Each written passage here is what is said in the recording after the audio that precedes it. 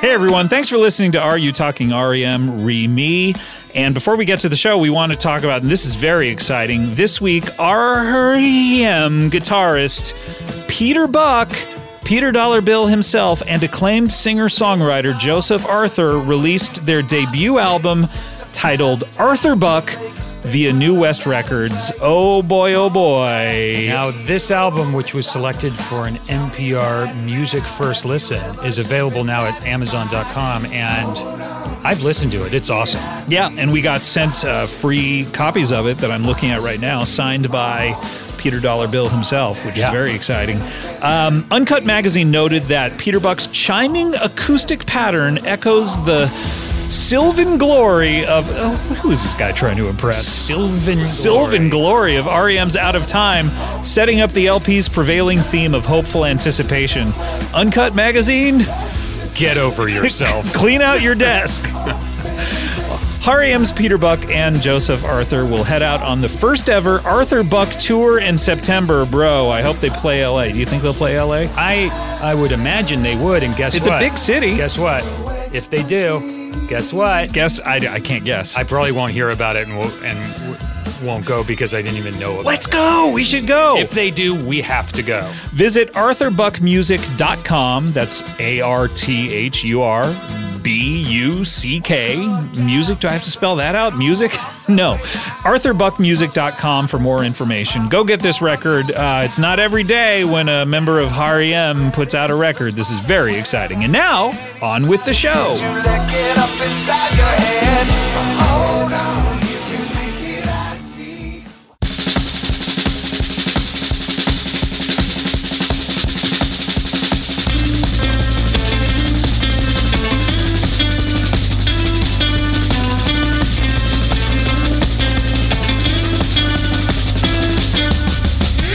From chronic to collapse, town and into now, respectively, that is. This is Are You Talking R.E.M. Re-Me? The comprehensive and encyclopedic compendium of all things R.E.M. This is good. Rock and roll music. And actually, it's more like Are You Talking R.E.M. Reveal? Shut up. Fucking asshole. Because we're talking this episode about the classic R.E.M. album. Classic. Reveal. Welcome to the show. Welcome back. We're going to be talking about Reveal today and all things R.E.M. circa the last episode or last few years of the 90s and the first year of the 2000s. Who the fuck knows? We might talk about Y2K. Oh, shit. Yeah. I'm still scared that that's going to hit us when we least expect it. Because, when you least expect it, not at, the turn of the century. Like 18 years later. Yeah, it's like, oh boy, we sure survived that Y2. What the? Y2K. Now I'm not ready. Good one. Good one. Welcome back to the show. If you've heard previous episodes, and if not, and this is your first one, why are you starting with this one? Weird choice. Weird thing to do. Weird choice. But we're happy to have you. We're happy to have you. We'll take all comers. Yeah, we will. Shut up. What do you mean? What? Why are your eyebrows are still waggling up and down like lasciviously? Welcome to the show. My name is Scott Aukerman, and across from me is my co-host, Ghosted, back on TVs now. As a matter of fact, we didn't mention that last episode. I didn't. It was a last minute decision. It was a real sneaker. You mean by not making any commercials or putting it? Actually, I think they did.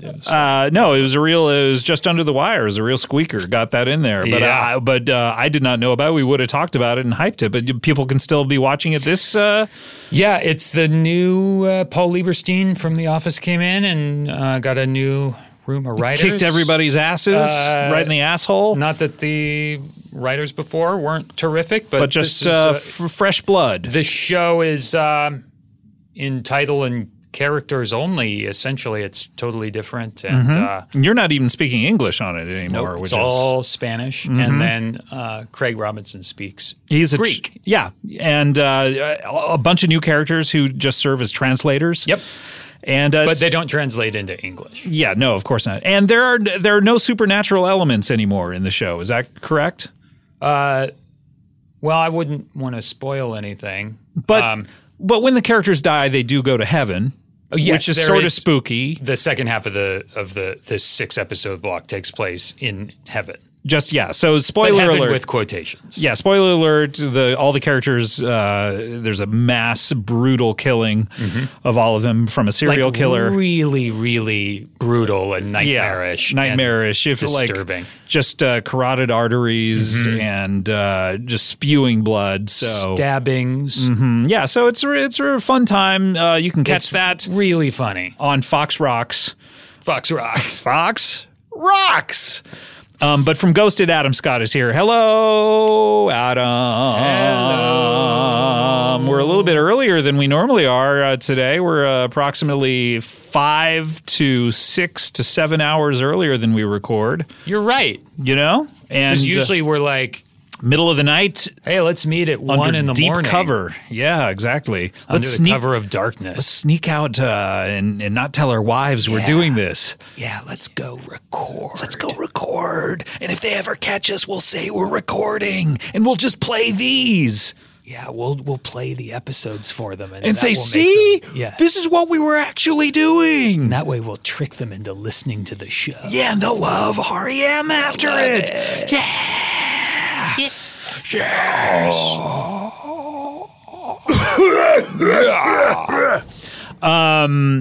Thanks for listening and being loyal listeners. Not a lot of listener mail this week, although we did get a wonderful little missive from Kevin at New West Records, who sent us and I believe we talked about it in our little pre-roll ad, but sent us the new Arthur Buck record, which just was literally given to us as we walked in here, so we haven't had a chance to listen to the whole thing, but sent us vinyl, CD, and also autographed liner notes, autographed by both of the dudes. It's so cool, Joseph Arthur and Peter Buck. Well, I said it before you, so I'm cool. Sure did.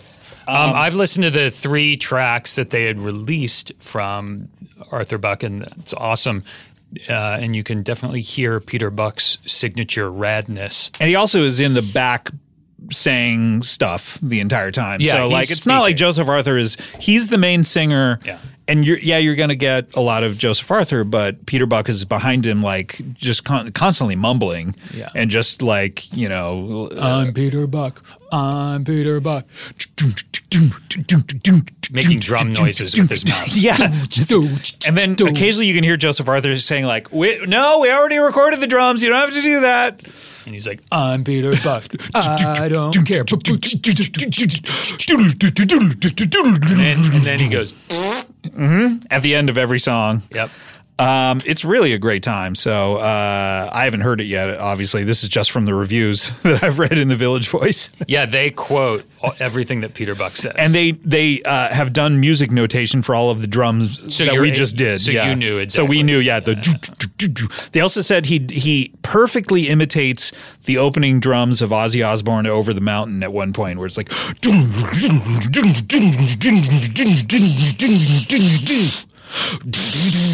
Yeah. And you got that from, but I don't know if people know this, but through this whole podcast, we've never listened to any of the R.E.M. albums. No, we're hearing all this for the first time. Village Voice. Yeah. In fact, we've turned it down in our headphones. When we play it for the audience, we take our headphones off. Yes, exactly. And we are merely reacting to what the cultural elite think of these records. Yeah. We as people. We the people. Never. Boy, that Constitution, is that what it was on, or is that the Declaration of Independence? I get those motherfuckers all turned around. I believe We the People is the Declaration of Independence. Those were a couple of great docs. Oh, man, great weren't docs. They? Wait, is this an episode of Great Docs? I think it is. Doctor, give me the news. I got a bad case of loving you. Hey everyone, welcome to Great Docs. This is Scott. And this is Scott. And today we're talking about great docs, be them documents, be them documentaries, and I'll tell you. Doctors. Doctors, of course, medical doctors. And if we can get all three, that's the hat trick. What would be great is go for an annual checkup. And there's a document sitting there in a chair when you get there. And you're listening to the album document, and you have a documentary playing on your That's the dream, iPad. buddy. That is the dream. how about this one? What's up, Doc? I've never heard that before. Who? Bugs Bunny. Who's that? It's a cartoon. Warner Brothers It's cartoon. a bug? No, it's a like an insect? I think it's a rabbit. It's a rabbit, right? No, it's an insect. You said bugs. Oh, maybe It's like a an insect. swarm of bees? Bugs Bunny. I always thought it was a rabbit, but now that you're saying that, it makes sense. It's a swarm of bees that says, "What's up, Doc?" It's in the form of a rabbit, but it's just millions of bees tightly I compacted. love it. What else does he do? He goes, "What's up, Doc?" You said that before. I already said that Yeah, one. but I love it so much the second time. What else does he do? Oh, he eats a carrot. He eats? While he who? Can I start over? Yeah, go ahead. It's a rabbit, but it's actually bees, right? Yeah. And he says, "What's up, Doc?" Got it. While eating a carrot. Right. While eating How's he's he eating do the that? carrot. He goes, So is it like sort of "What's like up, Doc?"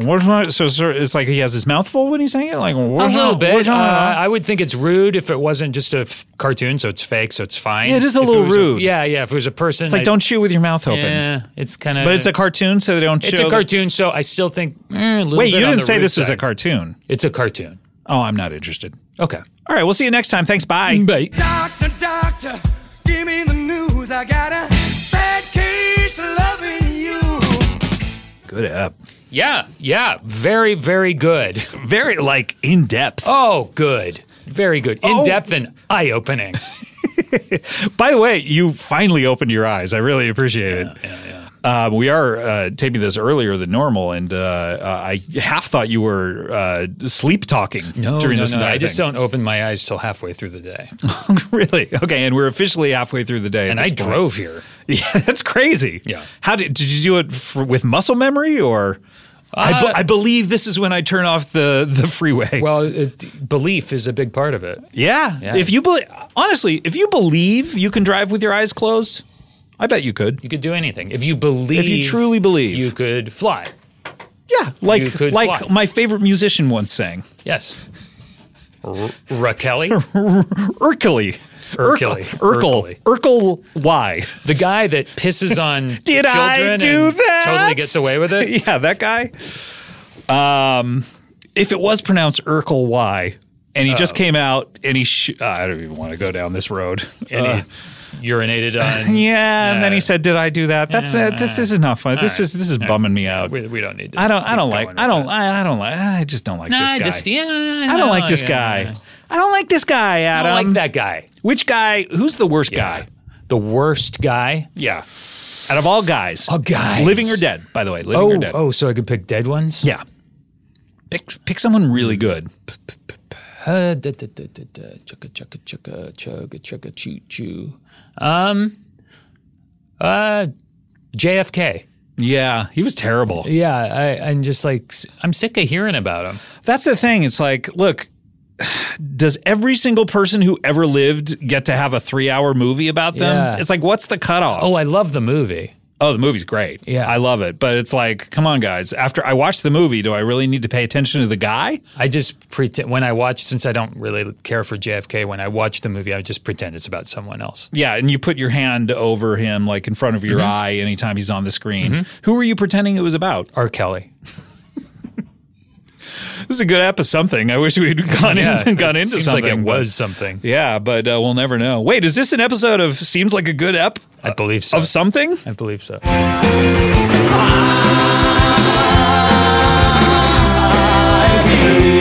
Hey everyone, welcome to I believe this is an episode of something. This is Scott. And this is Scott. And I believe this is an episode of the show that we're actually doing. Yeah, I believe this is an episode of This is an episode of something. Wait, I believe I can fly? I believe. Is that something? Sure. So Urkel, why? Are you saying this is an episode of I Believe I Can Fly? No, because that's not anything. That's not a show. I believe this is an episode of something. So what you're saying is the episode we're doing, the show we're doing is called something. So this is an episode. No. Something? The show we're doing is I believe this is an episode of something. But I believe this is an episode of that, definitely. This is definitely an episode of that. But I also believe that this is an episode of something? Something. I'm game. Okay. So we're talking about two different shows. A totally different show called Something. There's one show that we're definitely doing. Yeah, we're definitely doing I believe this is an episode of something. Yeah. And then there's an episode I believe we're doing an episode something. Of something. Okay.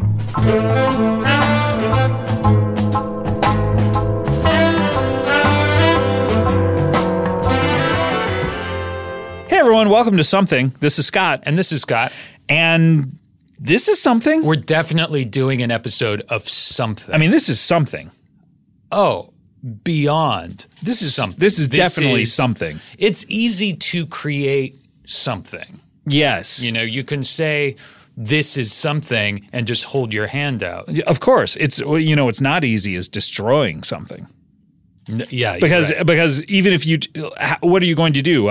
Incinerate it down to its last atom? I don't think so. It's always going to be something. It's always, always, always going to be something because, Scott, as we all know, even air is something. Molecules. We named it. Of course, it exists. Yeah, air is something. Something that is something. Even the absence of air. That's something. That's something. That's what we call a vacuum. Precisely. So it's something right there. Yeah. All right. Thanks. This is a great app. Thanks. Bye. Bye.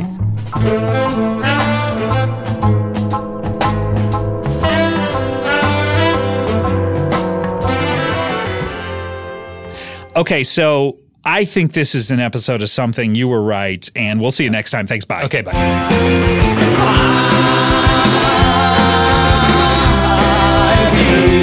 Two good shows. Terrific shows. Solid episodes. Hit shows. Huge hits.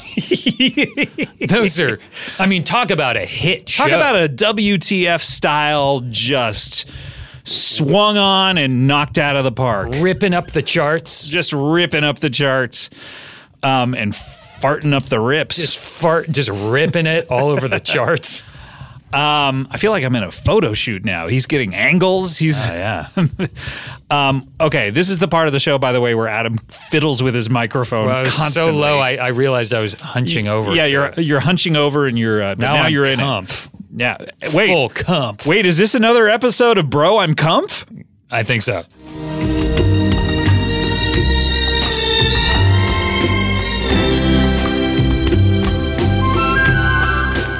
Hey everyone, welcome to Bro, I'm Comf. This is Scott. And this is Scott. And we haven't done this in a couple of weeks, but Bro, I am Comf. Bro, and I'm not just saying this because we're doing the show Bro, I'm Comf.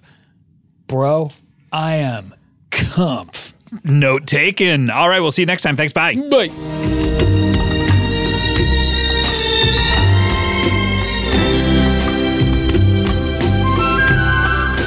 That one was not to my taste. It was fine. It's fine, but when a great show is just fine and not great, I should be satisfied because it's better than 99% of the things out there, but it's not at the level that I expect. But don't you think even if a great show sometimes has an episode that's just, it's fine, it's still a great show? Yeah, but I'm dissatisfied because it's not as good as it can be, and I feel bad. But it's better than so much out there. You know? No, I hear you. I can remember one episode of Comedy Bang Bang that was like an A- instead of an A, and I was like, honestly, I was a little pissed. Yeah, it's a real fucking bummer. Had we done an episode of Bro, I'm Comf before? Yeah, we had a couple weeks ago. We did? Yes. Are you serious? Yes, you got to listen to this show. You'll love it. Bro, I'm Comf. Not this one. Bro, I'm Comf. It was called that, wasn't it? Wasn't it called Bro? Yeah, okay. God. Sometimes I don't always get it right, but I did definitely.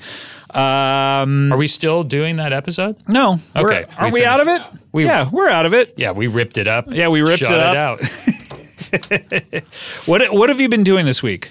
Give the listeners a peek into the life of Adam Scott. Well, A lot of around the house stuff. I've been working. You a handyman these days? What? A little handier than you want to be. To admit You're more like a handsy man, actually, when it comes to Naomi. Whoa. Hey, ho. Ho, ho, ho. Hey, ho. How about you? This week, I've been working. I've been jerking. Oh, shit. And just, that's about 50-50, my man. Yeah. I had to go out of town a little bit. Where'd you go? Went up to Monterey. When you say you had to go... Well, I was working up there. Oh, you were working up there? Yeah. Oh, okay. Were you doing... is that where Big Little whatever it's called is set? Monterey? Monterey what? Monterey Park? Where you get good dim sum out there? Yep. That's where we shoot the show.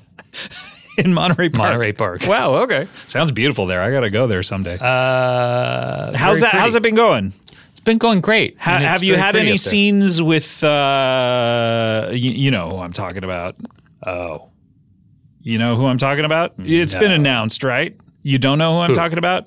I'm talking about Street Dog. Oh, she's wonderful. Yeah, but have you gone toe-to-toe with her in the acting department? I can't spoil anything on the show. Okay, so you can't say that if you have scenes with her, but did you at least new person in the prison yard, you go up to and just try to intimidate them? You do that with old Street Dog? Oh, yeah, we all had to do that. One by one. Oh, she had to just sit there and take it? Oh, yeah. Well, there's a certain amount of hazing that goes on. Oh, yeah. Yeah. What are the rituals when it comes to Big Little Lies hazing?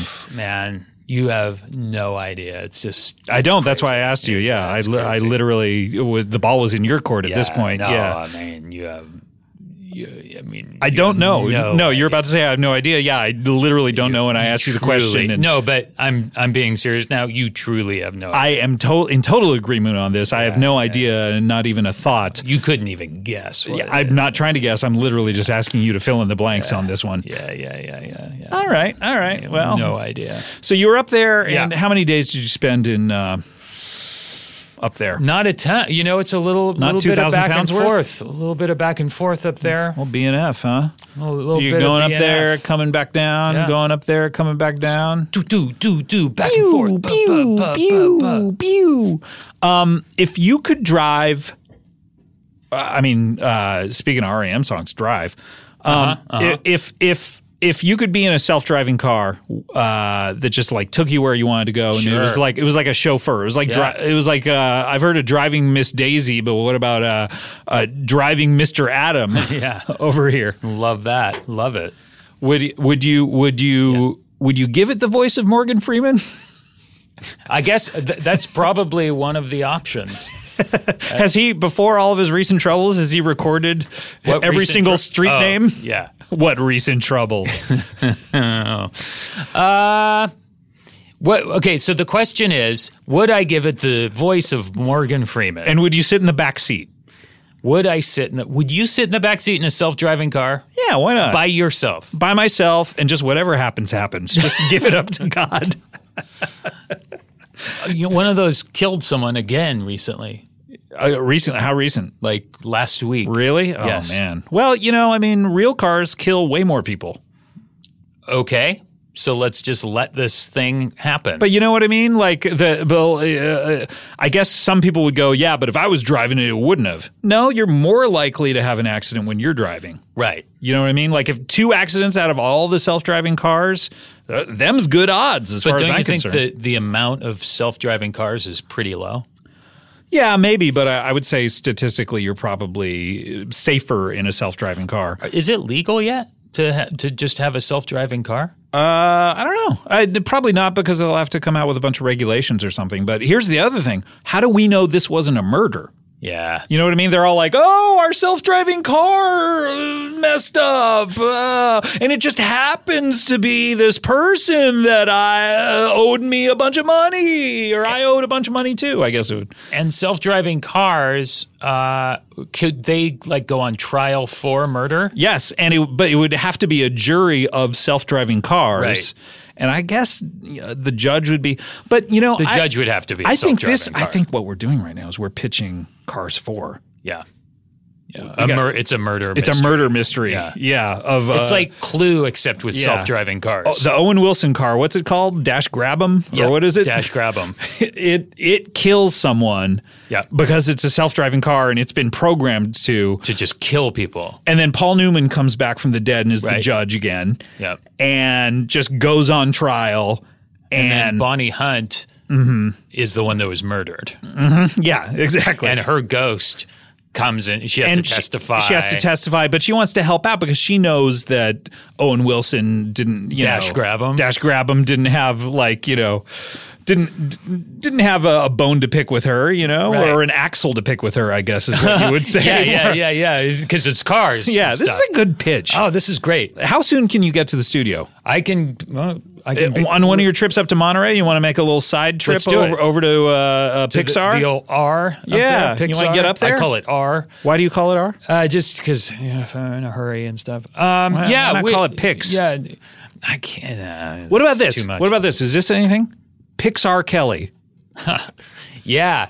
That's great. We should do that and the Cars pitch all in one. Yeah, all at once. Let's tie them together though. Yep. And we'll be like, all up. We'll say like, guess who does the song during the credits? It's Pixar Kelly. He's willing to change his name.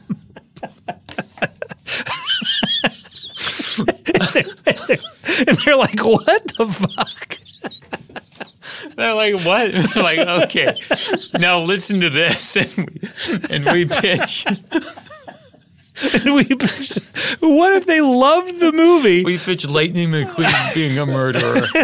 They love that part of it, but then we get to it. This is non-negotiable. Pixar Kelly. Good stuff. All right, look, we need to take a break. When we come back, we're going to be talking about the band R.E.M, as we have been exclusively for the past half hour, and their 2001 album Reveal. And I'm excited to hear what you think about it, and I wonder if you're excited to hear what I think about it. I am. Okay. I am excited. Although I do feel well, we can talk about it. All right, let's talk about it when we get back, and that's a great tease that you have something that you wonder. So we'll talk about that after the break. We will be right back with more Are You Talking R.E.M. Remy after this. Ready in to bury your father and your mother. Hey everyone, Adam and I are here to talk to you about our wonderful sponsor for the past few weeks, The Sound of Vinyl.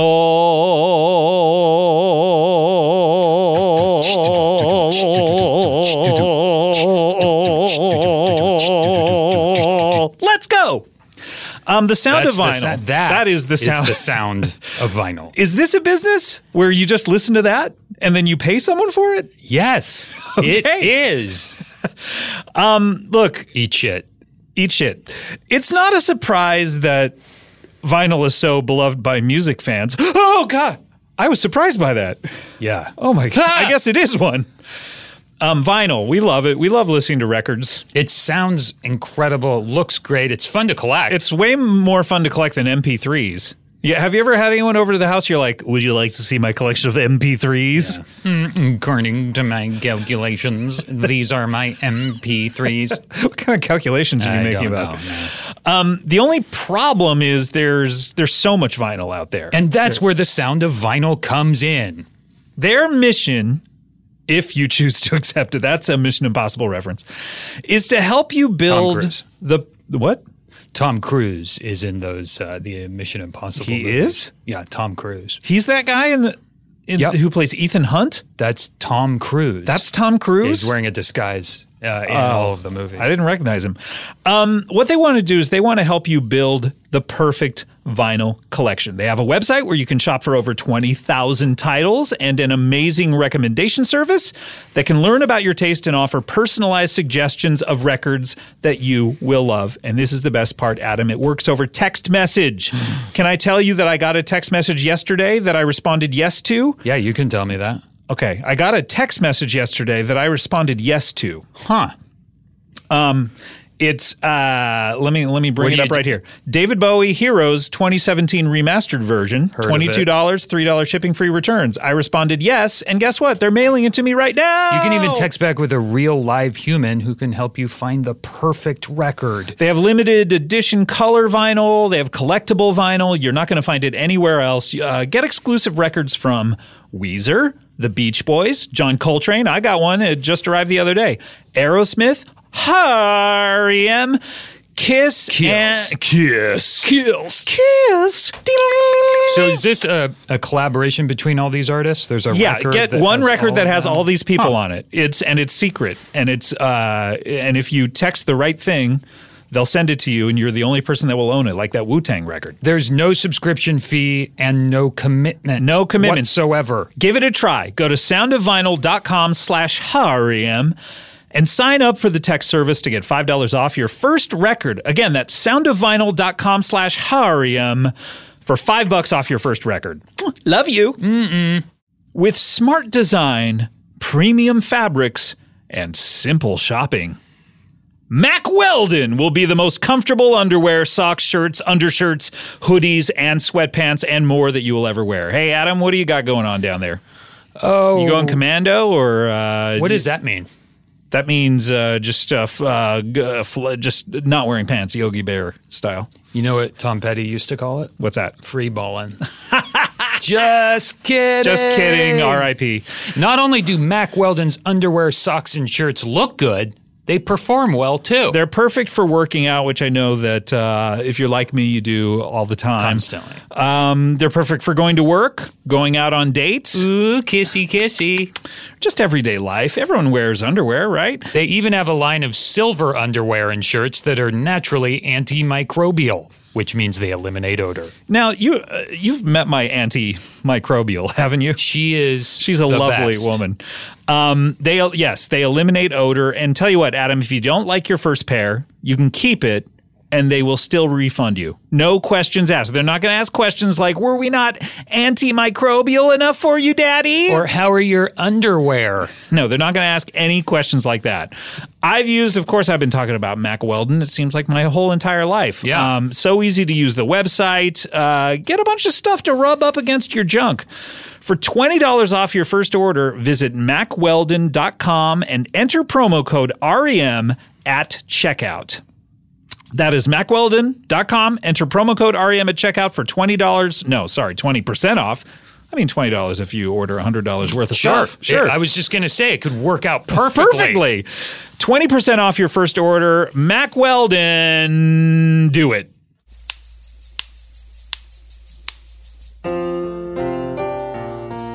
Hey, welcome back to Are You Talking? R.E.M. Remy. Talking about R.E.M. today. About to talk about Reveal. And let's go through some of the stats. I'm here with Adam, by the way, who's chomping on some little granola. Little G-Dog Grigro. Little G-Dog Grigro. That's what a lot of people call granola. Oh, of course. Yeah, of course. When we last talked about R.E.M., we were in 1999, and we were talking about the Man on the Moon soundtrack. And this album comes out a scant year and a half later, May 14th, 2001. A spring release, which is unusual for them. Is this, I meant to look this up, is this the only spring release record that they've done? Accelerate. And I believe Collapse Into Now. Really? If I'm not mistaken. Accelerate, is that like the power, like Excel? You mean the operating system? Yeah, the operating, yeah. Yes. Great. Good start. Yeah. Oh, man. We're really cooking with petrol. Okay. So let's talk about May 14th, 2001. Where is Adam? He's excited about a new R.E.M. record, I would imagine, because the last proper release is up in 96, right? 98. Or 98, sorry. Which I thought was a masterpiece underappreciated. And you went around telling everyone and telling Naomi, God, I really feel like Up was underappreciated. Oh, I for sure was saying we should call telling her. Naomi we should all about call it. her. Never. She doesn't want to be on this show? I just think there would be too many embarrassing things about me and R.E.M. You already tell them. That's true. And I remember right before the album came out, Bono put out like a soundbite about this album like a couple weeks before it came out. Why didn't he just talk about it? Why reduce it down to a soundbite? I wonder why maybe they were on tour or something and he got interviewed and he said, "Oh, this new R.E.M. album, it's gonna freak everyone out. It's gonna knock your dick into your butt." Something like that. And speaking of which, by the way, speaking of U2, putting it in context of U2 releases, U2 released All That You Can't Leave Behind before this. Yeah, in the fall of 2000. In the fall of 2000. So these are coming out right around. And the U2 record, giant hit, return to form for them. Massive singles and a tour that I saw twice. They went around the world. So much, and then so what are you doing May 14th, 2001? What's your it was it was an exciting time. Ooh, I had gotten my first like big movie part the previous fall. Is this the Hellraiser? No, this was. Had you done Hellraiser at this point? Which Hellraiser? That was like in? my very first job. Which one? It was Hellraiser Bloodline. Bloodline. Okay, so this is that was in like 1994. Okay, great. So this is. Oh, it's right after the Drive video. Did they see you in that split second in the Drive video? Yeah, and they're like, we got to get that guy in to raise some hell. Anyway, I got my first big part in a movie, in the Morgan Freeman movie, actually. Cool. And so that kind of carried into 2001 a bit, and then I got a pilot for a show called The Court. Now, I thought you didn't do TV. Because I remember reading that Bono quote in USA Today in Washington, D.C., where we were shooting this pilot. Okay, so you were doing a pilot for, what is this called? The Court? The Court. It was, and this is about a basketball court that comes to life? That's what is right. this? It was an hour-long drama about the Supreme Court starring Sally Field and... Really? Yeah. Interesting. And what did you play? Like... It was about the clerks, the Supreme Court clerks. Right. Which are like star law students. If you were in England, you would call it a clerk. Sure. Mm-hmm. And we all got fired. Everyone except Sally Field got fired. And they went and made the show like a year later. And with Sally Field and a bunch of other people, not you. Yes. So the free man became a free man after he got fired? Who, Morgan Freeman? Morgan Freeman? No, that's a movie. Oh, okay. So I was wondering if he would get fired. But you don't... Brian Cox was one of the other people. Brian Cox? He's great. Yeah. So everyone gets fired but Sally Field. And this is in the middle of a scene?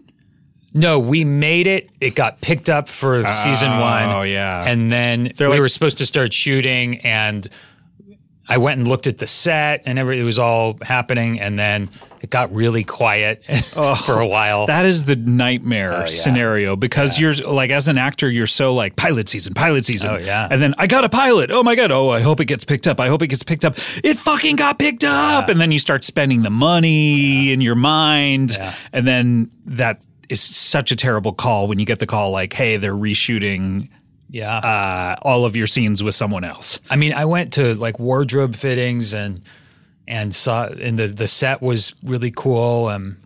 Is this what happened though? You were at a wardrobe fitting and something went awry, and they were like, "Let's fire this guy." Yeah, I think it was just the way I kind of did my buttons, or maybe it was the way I tied my tie. It was the way I tied my tie. How'd you tie your tie? I put the tie on. Mm-hmm.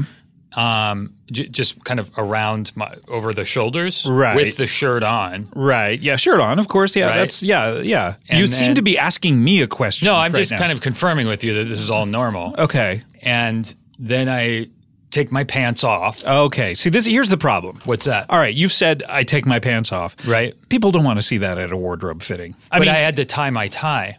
Wait, and can I ask you, in this show, were you supposed to be tying your tie a lot? Like anytime you went into court? Yeah, I mean, every time it was my signature move was I have a different color. And you take your pants down like I take my pants down when I tie the tie, and so that's just part of how I do this is no good. Anyway, we all got fired. You ever been in a bathroom when someone goes into the urinal and takes their pants all the way down to their ankles? I remember in elementary school that happening a lot, and so when I see an adult do it, it's incredible. It's like a unicorn. I mean, a unicorn doesn't exist. It's like one of the most rare things, but anytime it happens, it's a great. It's not. People are not doing it as a bit. No, I know, but if you do it as a bit, it's a great bit. It's a great bit with your friends, but to see it happen, it's unnerving. So you're fired. Are you married at this point or what? No. I get fired from... You get fired from your TV show. The movie's not out yet. But when Reveal came out specifically, I was... The show had just been picked up for the season. So this is May, really because excited. Pilots, they all pick them up in May. And did you go to like New York to announce it and all that? Did they fly the cast out? No. Not me. I wasn't I think Sally Field. And of course, yeah. I think it was Alicia Witt maybe was the lead of the show. I don't. From Billy Twin Burke Peaks? Maybe? I don't remember. Some good shit there. Do you have a copy of yourself in it? I do not. That's too bad. We got to dig that up. You know what? I will say that I was like, I'm going to dive into the research about the Supreme Court. And so I read a couple, there's this book, 1L, the Scott Turow book, which is a really good book. But and you're reading about the Supreme Court and you're like, Roe v. Wade, what is this thing? Yeah, we have to get rid of this. What I realized was that the Supreme Court is kind of boring, dramatically. What they do is fascinating. Actually, reading some of the briefs are really interesting. Right. But as a show... No, because how often are you like, hey, Sotomayor, get in here. Exactly. You got to see this. Right. And so much of 1 hour dramas are people rushing down hallways of hey, something just happened. Yeah. And the Supreme Court, by its nature, takes a long time. They take forever to make decisions. And they take so much time off as well. Yes. They're not hanging out together all the time. If they were hanging out together in a house like the real world, right, then maybe there's a show. That's the show. That's what we need to do. That's what Donald Trump needs to do. And I think if Pixar Kelly does the theme song, then it's a surefire hit. How was Sally Field? She's great. I worked with her once. I thought she was awesome. Yeah, she was in this movie Little Evil I did just a year and a half ago. I love her. She's the best. And that was a big hit. Yeah. Yeah, she was great. And did she remember you from the Supreme Court? Or did you ever bring it up? I never even mentioned it. I bet you didn't because you're a coward. And so that just got picked up. And do you remember going to the record store to pick up this record, speaking of getting picked up? Yeah. Oh, yeah. I don't remember specifically, but I'm sure I went at midnight. Tower. There's a Tower Records in Glendale, actually. Yeah. So if you lived in Silver Lake, it was really close. It was easy, yeah. Did you ever go to that one? I never went to that one. I would go to the one in the Valley. I was just thinking about this up until I moved in 2000 to an apartment just down there.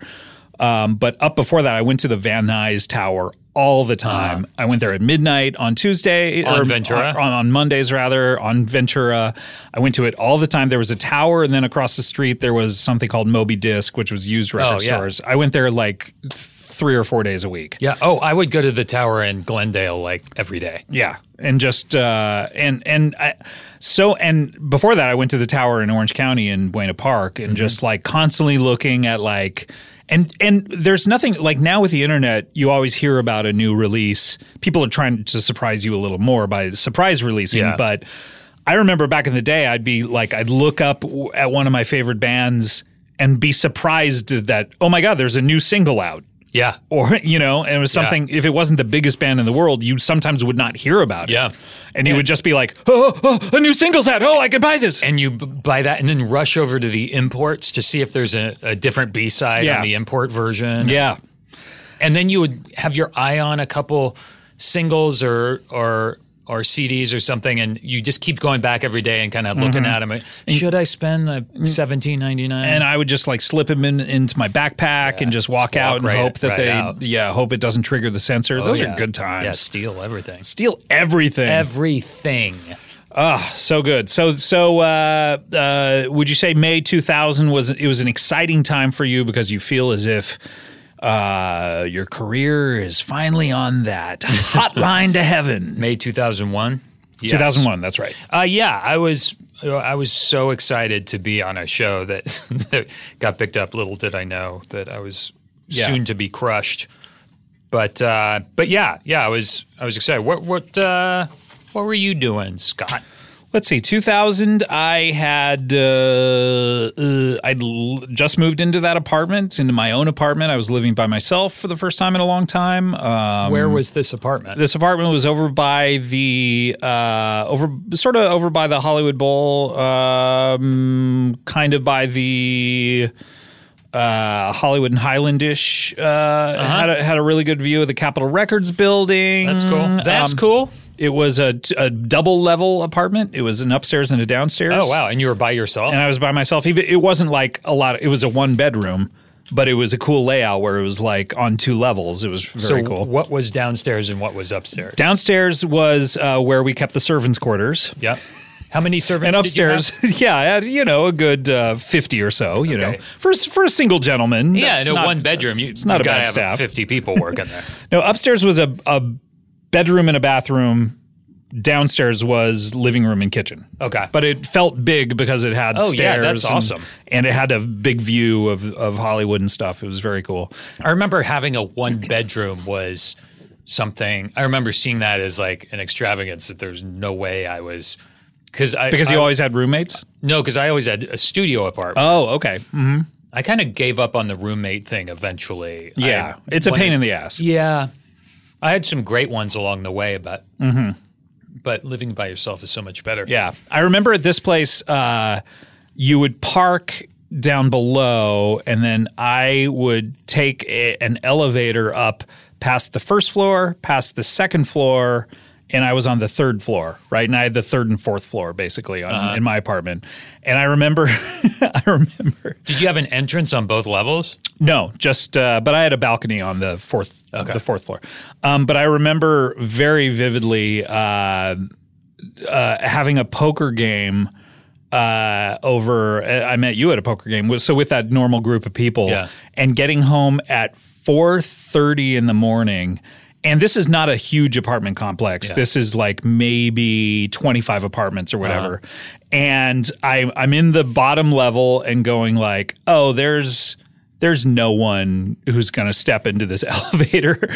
And in between the parking level and my apartment, I let out just the loudest, smelliest fart. Yeah. And then at the first level, the doors open and there's someone waiting to get in, and it's 4:30 in the morning. So and there's no way it's anyone else. It's anyone else, and I'm like, I panic and I get out on the first level. Amazing. Like I say hello, and I get out and I leave them in the elevator going up, and then I'm like, what the fuck? What the fuck do I do? And then I had to figure out how to like walk up some stairs to get to my apartment. That's my major memory with that place. That's spring of 2001. Spring of 2001. Now, I'm still there. Is this building still there? Because I know they tore down a lot of stuff. No, it's still there. Yeah. I think they built something right next to it because it was a vacant lot right next to it for a long time. Do you remember what your rent was? Yeah, it was $1,200. Oh, wow. Yeah, it was. I mean, not great, but it was, and especially considering my rent before that was $335. $335. Yeah. So when I had a roommate, we split like a $770 2-bedroom place, but better location, being alone. Yeah, I was working in TV. That's great. I was writing movies and stuff, so it was, it was fine. Yeah. I was in a weird place with the career because we had just shot the Mr. Show movie. Oh, right. Literally in November, in the fall of of 2000. Yeah. Because I was there during the George W. Bush election, and the whole electoral college thing was going on, and I was That's right. All that I was in Atlanta watching on TV, and I was basically like, the Mr. Show movie has been talked about. It was a big problem and failure, and I think a bit of a mixed experience, a shit show. I flew myself out there to shadow the production and to be helpful, and to write and stuff like that. And the first scene of my first day when I was there for a week, I was told to get the fuck off set. And so I was there for a week, basically just in my hotel room watching. Not allowed to go on set? Stop talking to people, get the fuck out of here. Oh, man. All because I had an opinion on which shirt David Cross should wear. Oh, boy. So, and by the way, not by David. Yeah, not David Cross. Right? So it was, and then, this is around the time when we saw the edit of it and realized how bad it was. And then I also was fired off of a movie at this time as well. A movie I was writing. So it was a very career wise. We both got fired in 2001. Yes, and that was my first time getting fired, and it's hard. No, I think I've talked about this on another show. I had this kind of my comedy career was start doing comedy. Bob Odenkirk saw me the second time, said, "Hey, come write on my show." Yeah. Went and wrote on the show, got an Emmy nomination, and then it's like, hey, come do a movie. And in my head, we're like, oh yeah, we're making the Holy Grail. Same group of people. We're making going to make a classic. And then right in 2001, literally while I was on set in that week in Atlanta, I was also fired off the movie I was writing. Oh man! And this comes out, and we're fired. We're essentially fired off this movie. And I was like, what's happening? Oh, my career was going so well. So I thought it was all over. But and when that happens for the first time, you think that that's it. Yeah, it's all done, and you're never going to work again. No, I got another movie that I was writing at the end of 2001. Don't worry, and I was fired off of that one too. So, but wait, for writers, it happens all the time. Happens all the time. Yeah, transactional. Yeah, the first one wasn't even my fault. I was fired before I ever turned in a single page. Yeah. It's a bummer, but it just happens. It just happens. Being told to get the fuck off set is not something that's not so cool. Happens all the time. So that's where I was, and I will say that so that particular apartment that I was in, I remember owning this record in. I remember I bought this record. Oh, you did. You got Reveal. I did buy this record because I'll tell you what happened was, I had two. I don't know if you can relate to this, but I had two 300 disc changers, 300 CD changers, and I bought one, and it was great. It would because I have a lot of CDs, right, and I like to listen to music on random. Like my dream, I remember I had a roommate in 1990. That had a 6-disc changer in one of those console stereos, and I was like, oh shit, this is amazing. And you can put it on random, right? Mm-hmm. You could put 6 totally different CDs in there, listen to the songs on random, and this is the dream. So you don't have to listen to one record all the way through.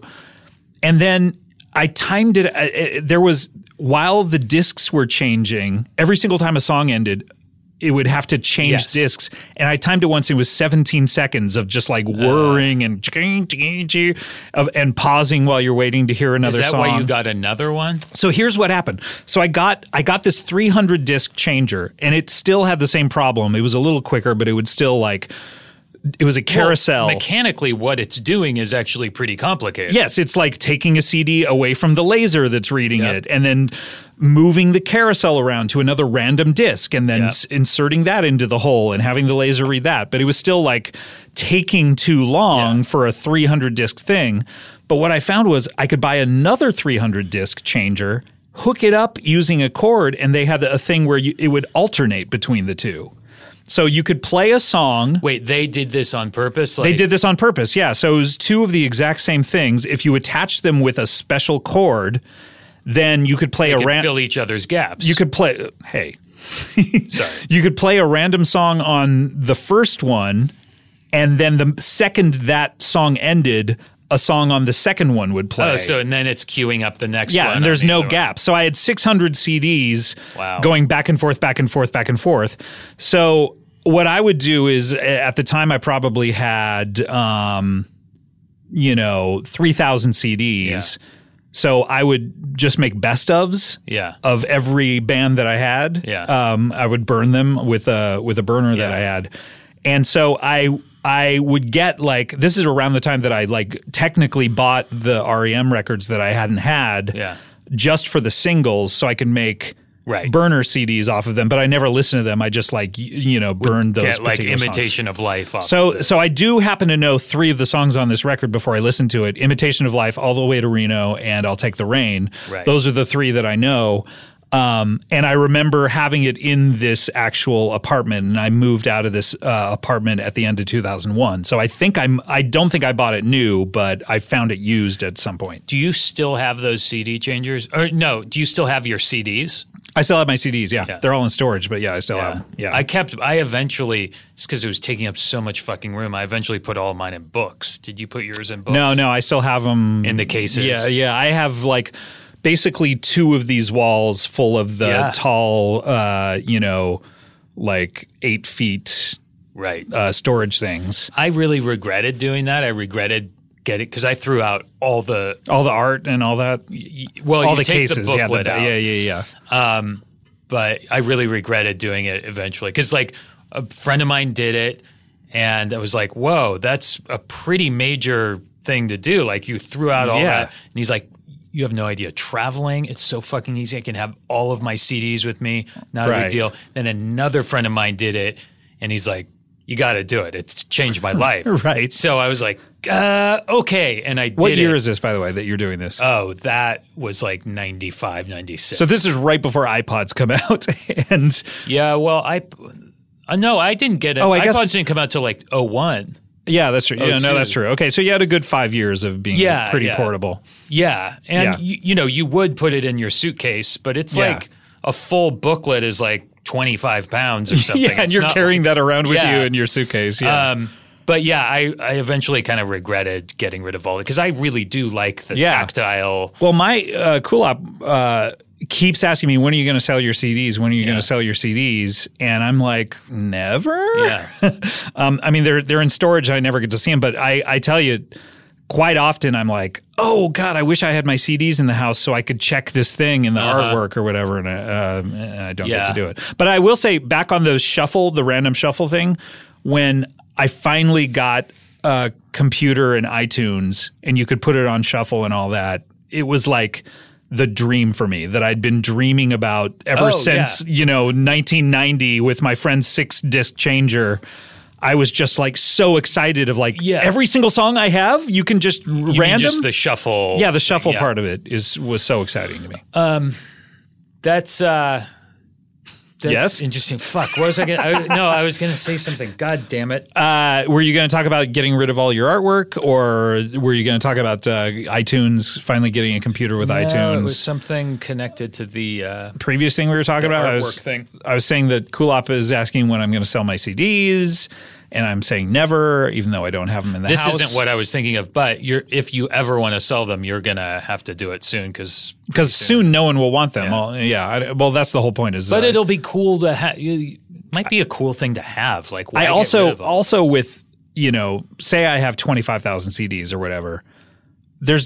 It's so time consuming to sell them off one by one that it's more like going to a store and saying, how much will you pay me for 25,000 CDs? Also, Amoeba, you bring them 25,000 CDs, they're only going to buy 10,000. Well, no, it's more like saying to a store like that, hey, there's a collector who is willing, basically they hear this all the time of this person wants to get rid of their entire collection. How much will you buy the entire collection for? And they're doing it for pennies on the dollar.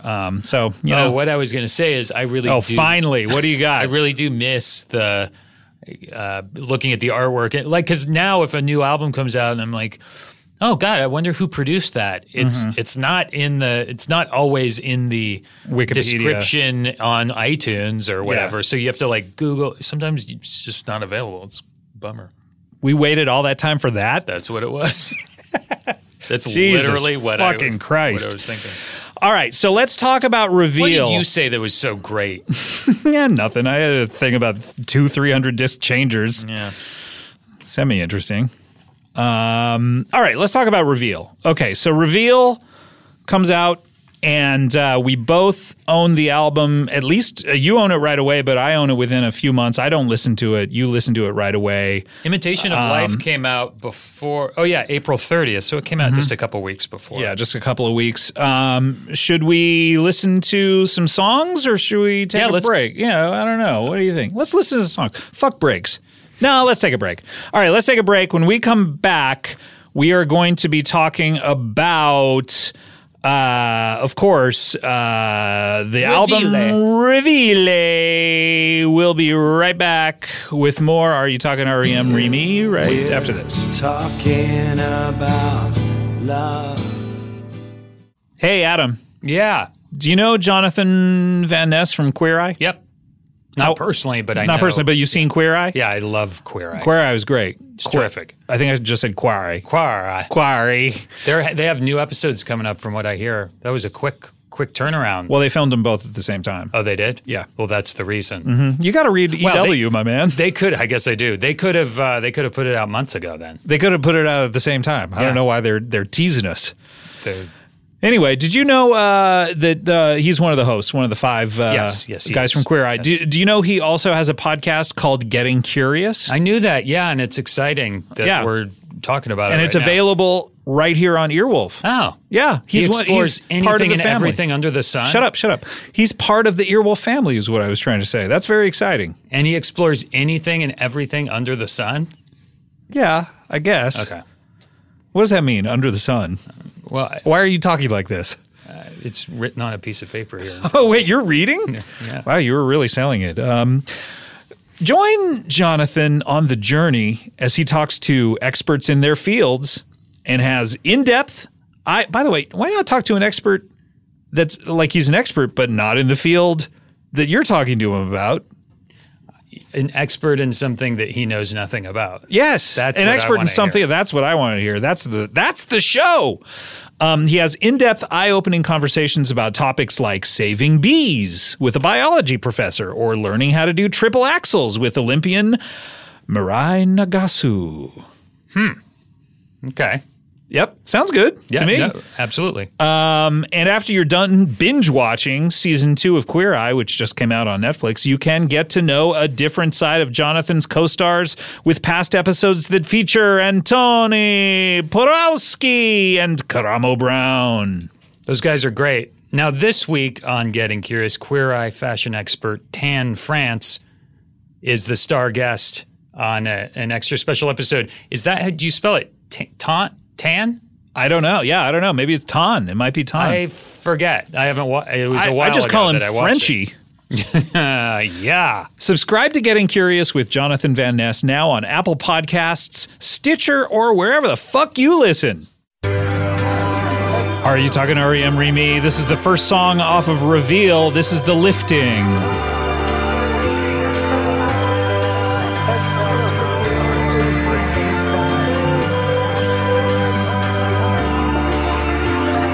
Grounded, 5 a.m. the nightlight is comforting, but gravity is holding you.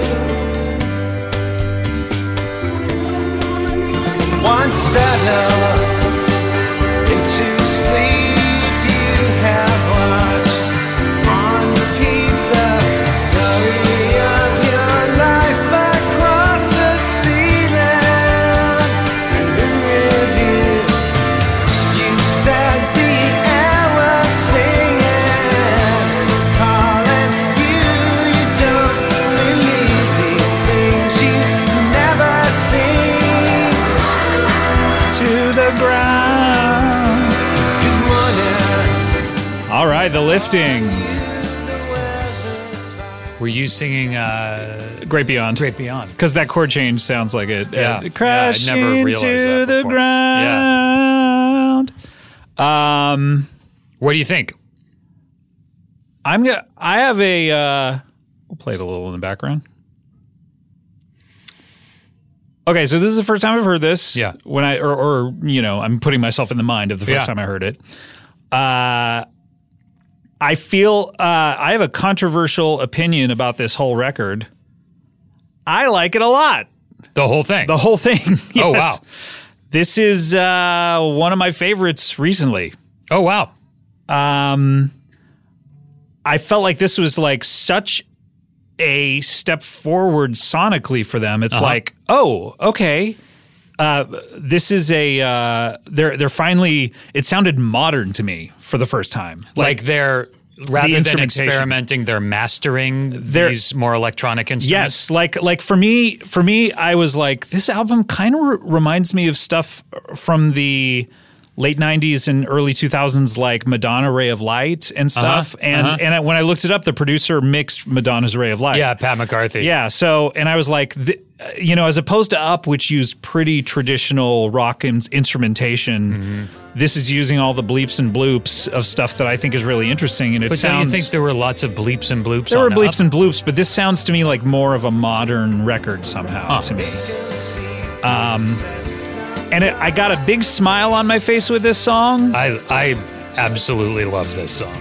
And it sounds very summery. I read after listening to this, they wanted to do like a summer inspired record, and it just sounds like happy, but it doesn't sound revisionist like we're trying to do Chronic Town or we're trying to do Murmur again.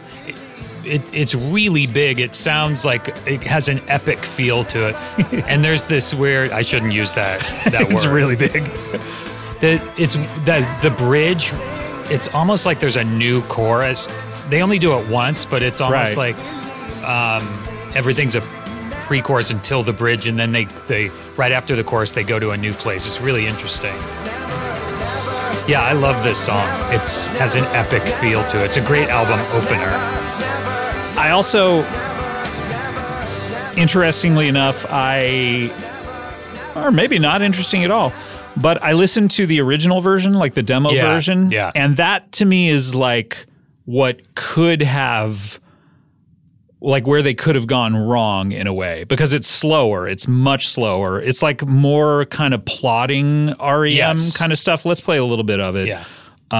Good. I was afraid you were gonna like this one more than the album version.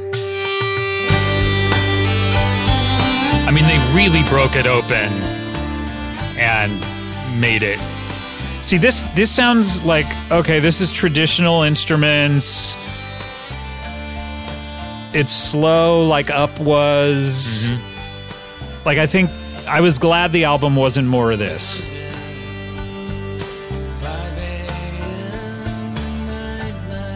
Like when I heard this version, I was like, "Who's the genius who came in and said, hey, what if you played it twice as fast?" Yeah, but it's not only playing it faster; it's also just the instrumentation sound. The instrumentation sounds modern and it sounds fun and it sounds like this album sort of reminds me a little bit of like XTC Skylarking a little bit, where it's just like a breezy kind of mood summery album. I have issues no one will be surprised to hear with the sequencing, and we'll get to those in a second. But in general, I am a big fan of this record. Great. Let's keep going. All right. This is I'm so glad to hear that. Track 2, I've Been High. Have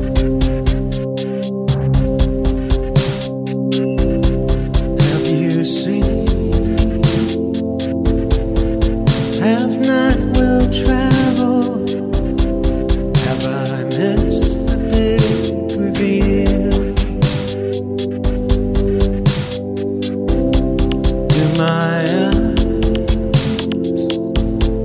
Do my eyes seem empty? I've forgotten how this feels. I've been so high, but life sometimes it washes over me. have you been? Half done will travel. I fell down on my knees. Was I wrong?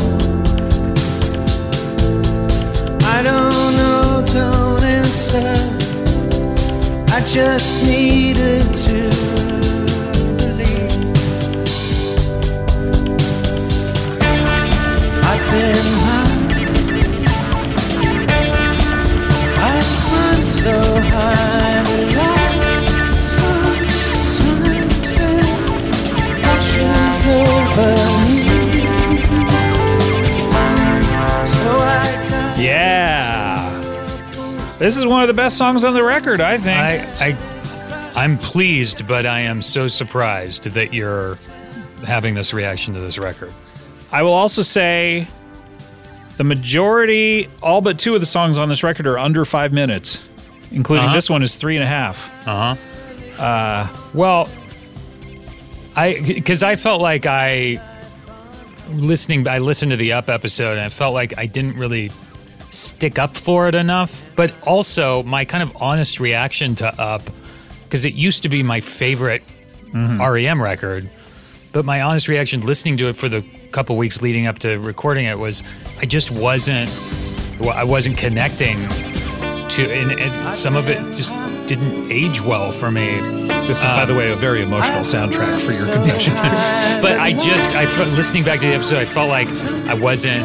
You weren't saying defending it enough as much as you would have. But I was kind of, because there are some songs on that I do love, but I don't know. I will say, like, I along the way here, I've been purging some of the songs off my iPod of like, I'm not going to want this on, the best music I have. But I will say for Up, I had purged most of the songs off of it, and then I happened to hear Sad Professor the other day. I was like, oh no, I like that one, and so I put it back. Like, I feel like a lot of those songs are really good, but something about all of them being 6 or 7 minutes and the album being. So you're still a person that uses the old iPod, and you have to plug it in order to update it. I don't have to plug it in. I get to plug it in. Oh my God. No, I do that because it holds way more songs than an iPhone is able to. Yeah, but you don't have to have the actual file on your phone. You can just stream it all. When you're driving? Mm-hmm. Are you some sort of like wealthy eccentric millionaire that you can use all your data streaming music when you're not connected to Wi-Fi as you're driving? I just have unlimited data. Oh my God, I can't afford that. No, it's I don't even know if they do unlimited data anymore. I gotta get on a TV show. If you get unlimited data right when iPhones came out. No, I do have that. But then why do you keep because I want it all from my collection. I don't want it from Spotify or whatever. Like, what are you streaming it from? Apple Music. Yeah, I don't want Apple Music. I want like the specific music that I have at home. But they have it all on Apple Music. No, they don't. I have a lot of stuff that's not on Apple Music. Well, then, your Apple Music and your library are mixed. So the stuff that isn't on Apple Music, I can still. Apple Music. If you want to, Apple Music, if you're listening and you want to pay me to go on Apple Music, Adam is some sort of sucker. He pays for it. I think if you want to pay me to be one of your celebrity clientele, yeah, I'll go on Apple Music. So you don't do any streaming at all? You know what? We have streaming connected to the Sonos, Spotify and all that, but Cool App mainly uses that. I use like the stuff from my collection because I like my collection. Strictly, you have a couple of those that you keep in different places? Yeah. But this one's for the car. This is my car one, yeah. And I whittle it down to 160 gigs, which is about 25,000 songs that I keep having to like purge stuff from. I remember like 10 years ago having my car. Fighting about this? No, I'm not. I'm just saying I remember. Why are you making fun of this? And I'm not making fun of it. I'm just saying I remember that, and this is so much easier. Feeling. Like I come in here and I do all the prep. I get all the songs together. I have to put them in playlists. I sync my iPod, and then you come in here and make fun of me. And what do? You're sitting here eating your G-Dog Granny Danny over here. If you just had it on the streaming, then you wouldn't have to prepare anything. It's just all there. Yeah, but I did. And do I get a thank you? No, I get a, what are you doing that for? Scott, I thank you every single day of my life. Do you? Yes. Why don't you do it publicly? First thing in the morning. I know you every do. morning. I know you do. But you never do it on air. I don't think there's anything wrong with that. I think I'm sure you have a high bit rate, like the quality is top notch. It is. I do it at 320. So it takes up a bit more room. Yeah. But I'm sure it sounds great. It does sound great, better right? than streaming off of anything. Yes, that's the other thing. Streaming to the Bluetooth in the car sounds shitty to me. Yeah, it doesn't sound as good. Yeah. Listening to a CD in the car, it's like, oh, yeah. Yeah. I mean, this isn't as good as a CD. This isn't, direct CD quality. It's not FLAC files, but it's, Did you ever try the Pono thing? No, I never Neil tried. Young's No. thing? Fuck no. Did you? I bought like a bunch of them for Christmas Shoving up your presents. butt? No, I never tried it. It's the perfect shape for shoving up your butt. Do you remember when he they had videos of him playing it for people in the car? And Hey, here's my Pono. Okay, so do you like that song? I can't get a handle on it. I do. I've been high. I like it a lot. Okay, great. This is track 3. This is one of the songs I knew and really liked. This is All the Way to Reno. You're gonna be a star.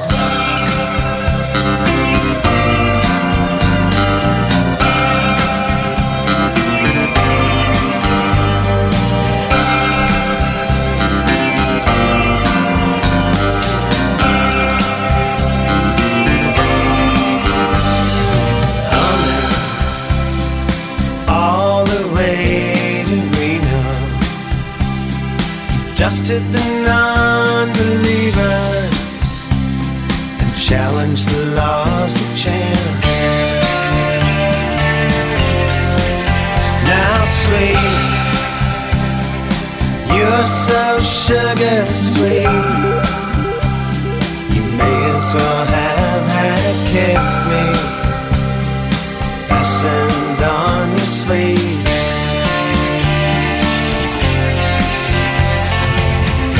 Know what you are, you're gonna be a star. You know what you are, you're gonna be a star. All right, All the Way to Reno. This is the second single.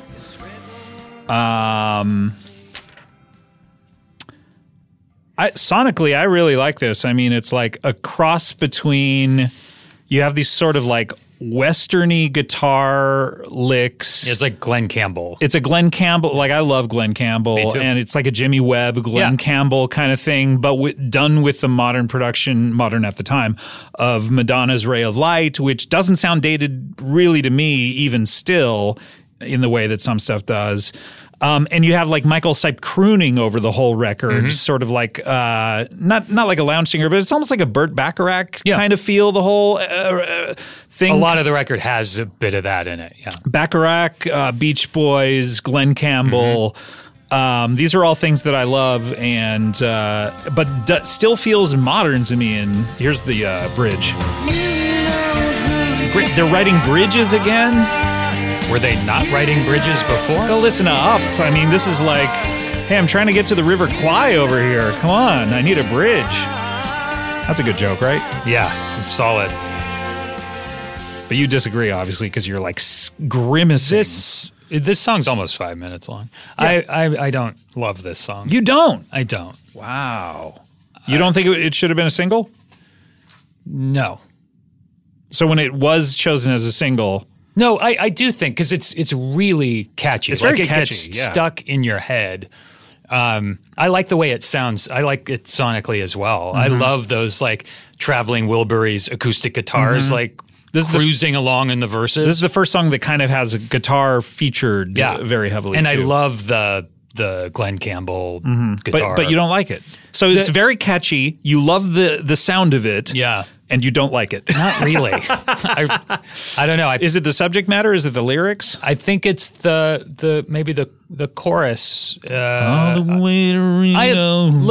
You're gonna be a star. Yeah. I don't know. I was just like, I think when it came out, I thought it was good and everything. I don't know. It's not my favorite. I've always liked it. Yeah. All right. Well, this is interesting. We are splitting on how much we like things here.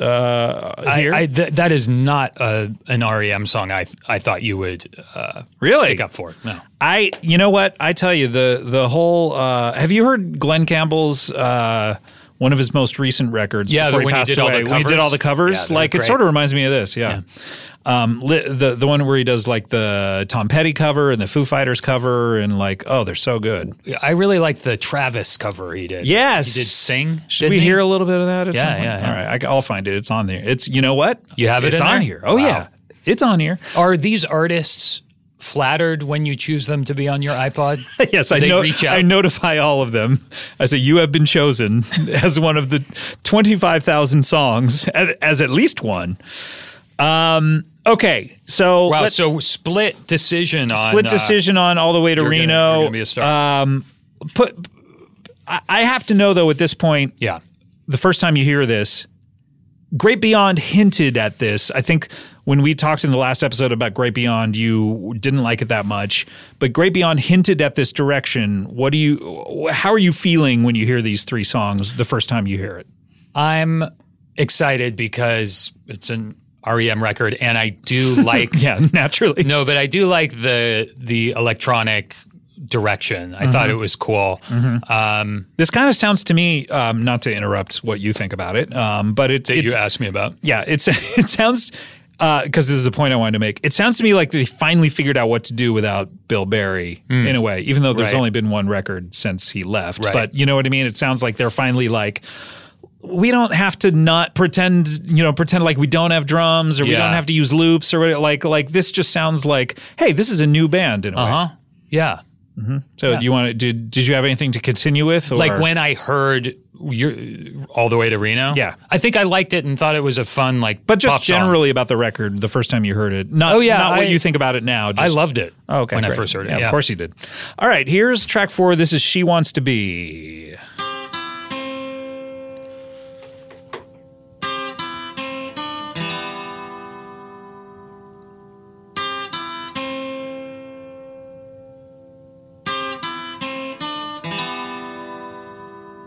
It's not that she walked away, her world got smaller.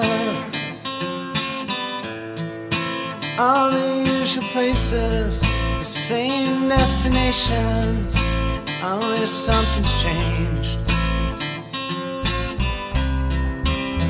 It's not that she wasn't awarded pomegranate afternoons, Mingus, Chet, Baker, and Chess. It's not a stampede in fortune, a grim affectations.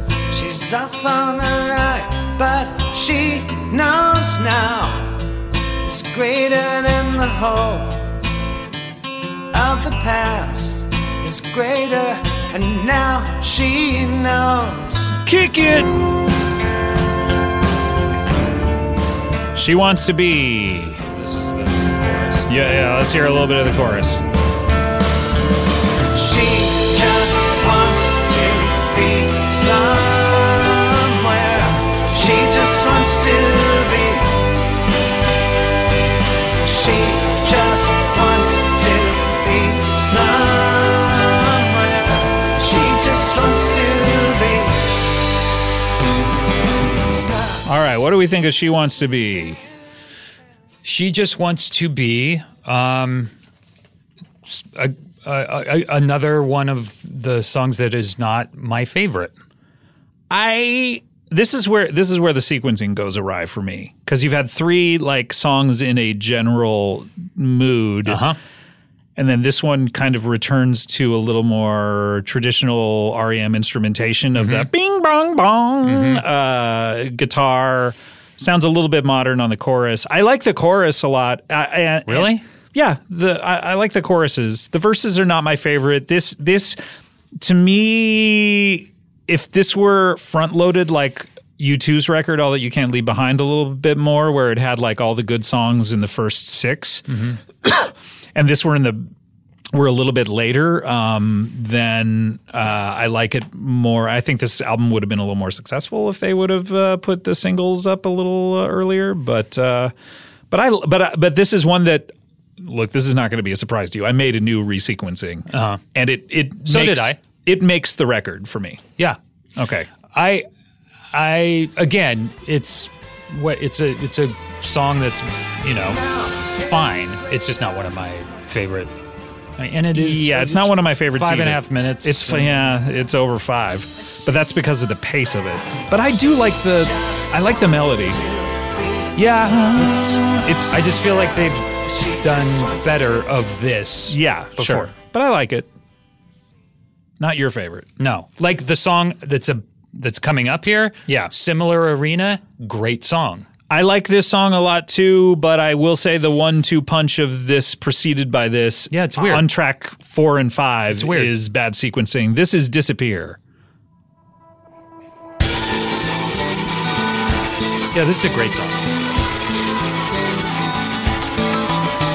I dragged my feet across the sea, jumped out the passenger side. The only thing worth looking for is what you find inside. But that had not yet appeared, lost, invisible here. Tel Aviv and Agadir, turned in for Olamos before I learned to see the vanishing point.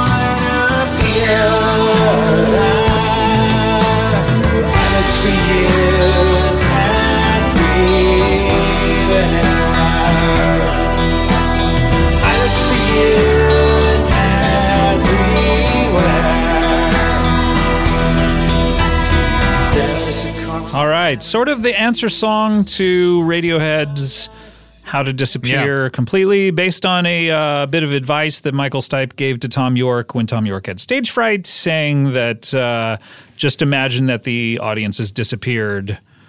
So 2 similar songs. Yeah.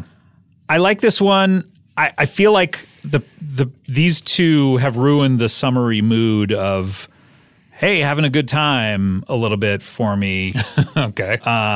This is, another like sort of traditional waltz, Yeah, but it's great. It's great. No, I love it. It makes my resequencing, but I put it in the back half. It's just weird to me that they would, I don't know. At the time, I liked them all. So, but it usually takes me a while to be able to be like pick out the ones that aren't as good. But it's weird that they would put these 2 together. I agree. It's strange. It's a weird 2 after another after you've had 3 like kind of breezy pop things. Yeah. Then like, hey, back to difficult. Not only difficult for one song. Changing it up, but I don't know. But I love it. I think it's a great, great song. Did you like the unplugged version? Yeah. Yeah. Yeah. It's good. It made me I love the unplugged version of I've Been High. Oh, yeah. That's really good. I actually prefer it. You do? Yeah. Interesting. Okay, this is the last song on the first side, although at this point, who cares about sides anymore? But this is about halfway through the album. This is Saturn Return. The chorus side. Yes, broken up into the chorus side and the ring side. Mm-hmm.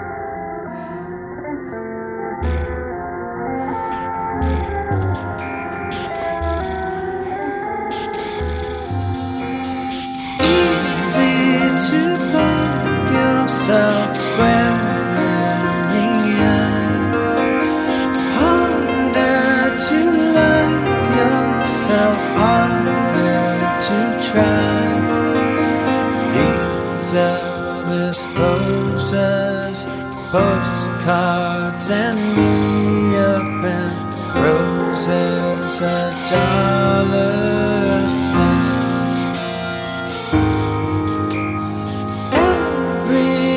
Sleeping or pulling a long haul, the keys in the cooler, it's 3 a.m.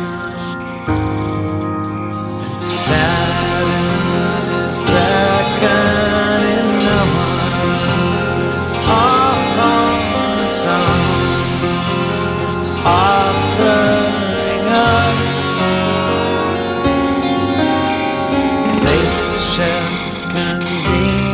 star power. Can we talk yet or no? Yeah. Oh, okay. Oh, I was just looking at. Oh, no, I just wondered if there was a moment you wanted to hear.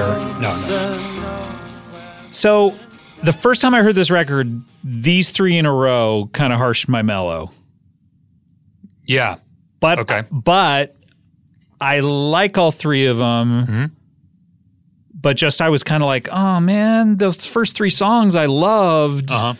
I wish Just the mood of them. I wish the mood would have continued. Now, it was surprising to me that practically the whole second side is that mood. Yeah. and if they had merely like shuffled it around a little more and made a breezy album that had three more challenging songs Yeah. a little later. Although weirdly enough in my resequencing, the last two are still on the first side, so I don't know. But anyway, what do you think? I mean, I think it's fine as an album track. It's really pretty, and I like how complicated. The more I hear it, the more I me like too. it. I think aren't there like 32 chords in it or something, or is that Summer Turns? That's Summer Turns to High. I think it's really beautiful. I do think it's placed weird, but yeah, it's really pretty. The first time I heard it, I was not impressed, though, especially with these three. It's not my. I was a little favorite like, God R.E.M. damn it, song. this album went to shit. Yeah. But it placed correctly. It's correctly. We used to think so much of ourselves. I know, it's so stupid. Do you think if the guys from R.E.M. were to hear our resequences, do you think they'd be like, that's exactly what I was trying to say? Yeah. Or would they be like, Jesus Christ. These idiots. Morons. No, it's a pretty song. I don't know if it's where it is on the album that bothers me. Maybe that's it. I don't know. I don't know. It is pretty though. Let's roll right into the next track. This is technically the track on first track on side 2. This is Beat a Drum. The sun reflected in the back of my eye. I knocked my head against the sky. The dragonflies are busy buzzing me. A seahorse says if we were in the sea.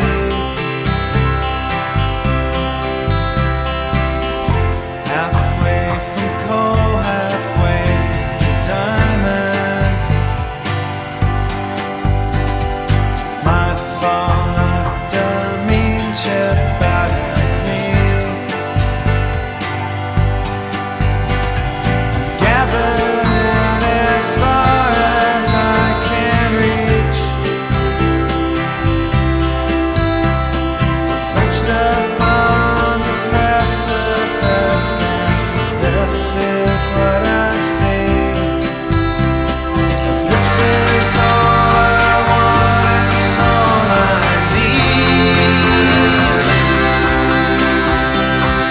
This is all I it's everything. This is all I want, it's all I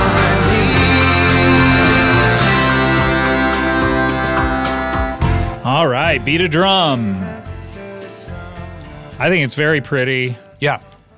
Got some really cool Beach Boys-y Glenn Campbell chord changes up. To my point that I was talking about in the Up record or the Up episode, this sounds like a Beach Boys inspired song to me without being a total like we're going to use every bit of the Beach Boys like instrumentation and vocal harmonies. This just sounds inspired, you know what I mean? Yeah, but sometimes in order to boy. get that inspiration, you have to go a little too right, far. I think Stephen Hawking. No, but I think you calling At My Most Beautiful just a Beach Boys pastiche is a little unfair too. Someone wrote to me and said they're a big R.E.M. fan and saying to hear Scott Aukerman say that it sounds like Mouthful of Sores was both infuriating and very correct. Is that the Jellyfish song? No, Mouthful of Sores is the Mr. Show sketch song that we used, where right. based on a real story of Bob waking up one day and having incredible sores all throughout his mouth and having a weird disease where it was some disease none of us had ever heard of. Was he a Brian Wilson? He was a Brian Wilson type of guy, and he came in, he got diagnosed as having whatever disease it was where he had a mouthful of sores, and he just wrote the lyrics down to mouthful of sores and then gave it to Eben, and it's like one of the best Beach Boys songs ever written. Wow. That I haven't guy seen that sketch you're with is like a mouthful of sores, and you, pretty baby, are a mouth without sores. I like this one a lot. By the way, this originally was called All I Want, which I think is a better title. Yeah. I was just seeing here that the original pressing. Yeah, the advanced copy that they send to reviewers and all that. There are several differences. I have all the different songs. Yeah, by the Fascinating way. was actually Fascinating on the album. was on the record, and as was another one we'll play a little later. And then they had like slightly different versions of some of these songs, and this one was called All I Want, which I can never. Anytime I look at Beat a Drum and I go Beat a Drum, what is that one? No, you call it All I Want because right there in the chorus he's going, this is all I want, it's all I need. That I would know. Yeah. Well, what drum do you think he's talking about? I don't know. How is Scott supposed to find this song also on his beautiful iPod? Why are you titling songs after instructions you're giving the band members? Well, maybe the Joey Warnaker was forgetting to actually beat on the drums. He was just looking at them. That's what this album is, an instruction manual for Joey Warnaker. So our next song is an instruction for him because he is kind of like an emotional robot. Yeah. This is a song called Imitation of Life. This is the first single, Imitation of Life.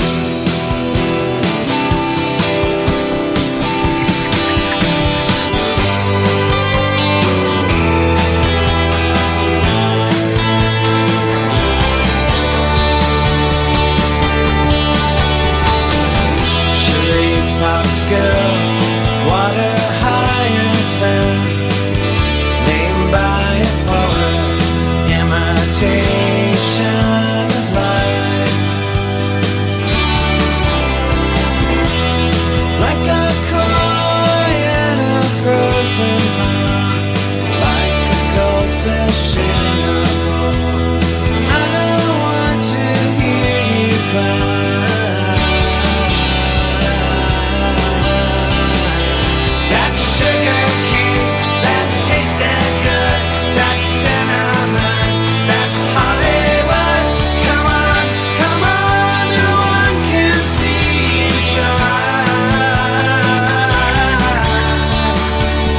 Chorus at 50 seconds. R.E.M. is back.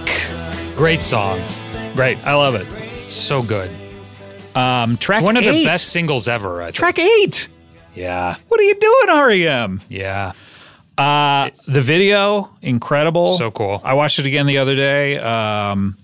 Basically, they shot, what did they shoot, 25 seconds or something that they constantly repeat and then go backwards. So it's like 25 seconds forward, 25 seconds backwards, and it goes bop, bop, bop, back and forth the entire time. But they're using pan and scan technology, which is like a term for like if you ever used to get videos on VHS, movies on VHS, because movies before they letterbox things in DVDs, they would just kind of like, if something happened on the left side of the screen, but they were using the square on the right side of the screen, they would scan over to pan, or they would pan to whatever important thing was happening. So they use that in this video where it's just literally like 25 seconds happening, and then they zoom in and pan over to various things happening in the frame, and various people are singing different parts of the song in frame at the same time. And they actually did shoot it all at once. Yeah, it's crazy. It's crazy. It's such a good video. I love this song.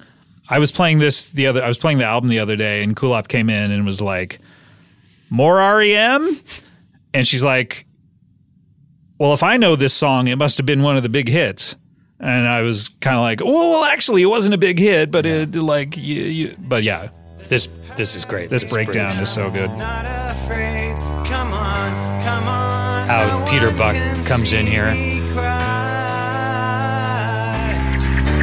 This lightning storm There's a tidal wave. He hadn't done that in a while. No, the Dean did the arpeggios, yeah. It's great. This is great. Like, if this isn't a hit, I don't know what the problem is. Like, this is I think so good and catchy. Well, you know, music at this point is, it was Limp Bizkit, and literally it was like... Oh, I remember trying to, like, waiting for this to come on the radio, and it was a train song. It was... Yeah. What do you call it that was always on? The huge... Choo Choo? Yeah.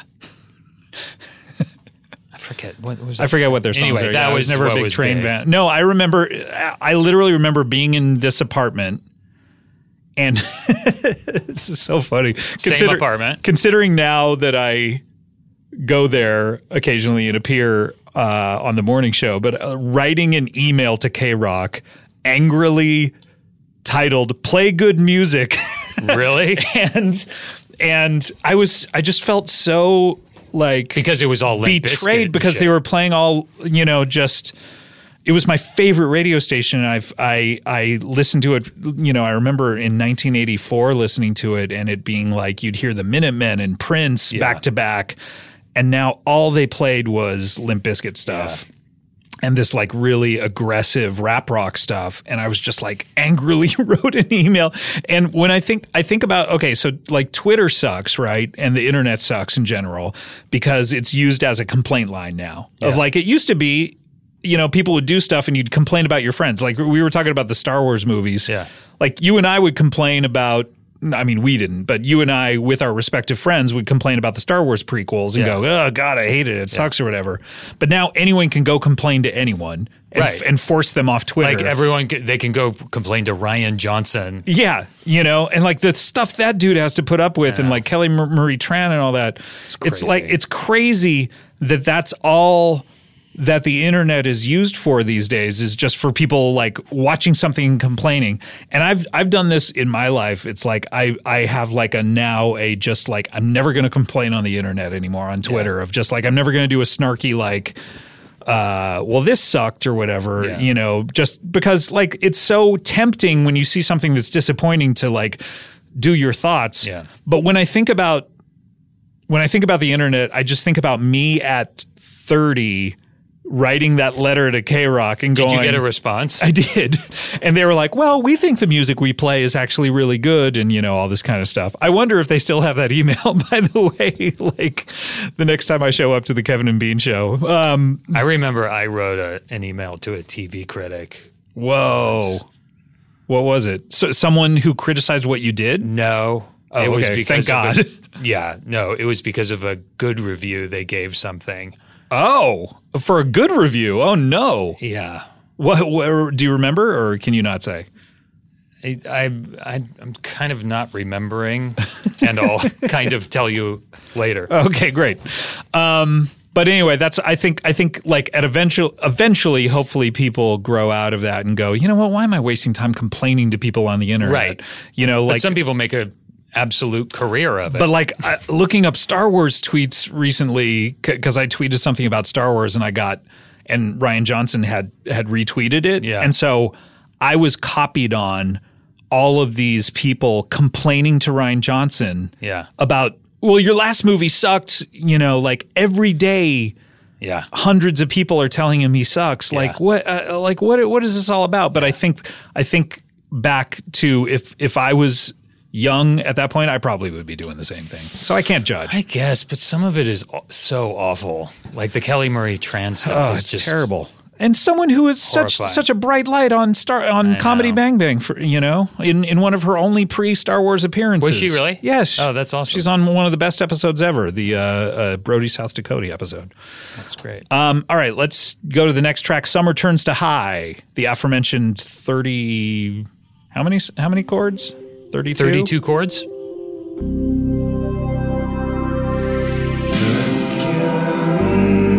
Is rising still, turn the fan on high. I won't step on my own shadow, no one wants to cry. Someone put a box on me.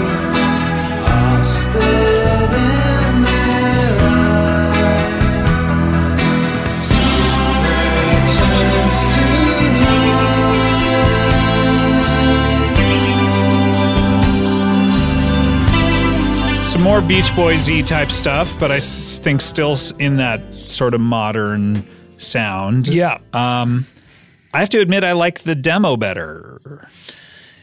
I don't remember the demo of this. Let's play a little bit of it because it's slightly faster paced.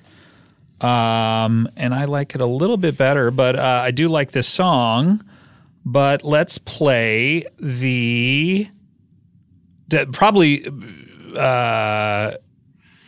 let's play it. Wait, maybe was it on the advance? Is that why you don't know it? But anyway, let's play it. Here we go. This is I'm sure. Oh no, it's on the Warner Brothers rarities.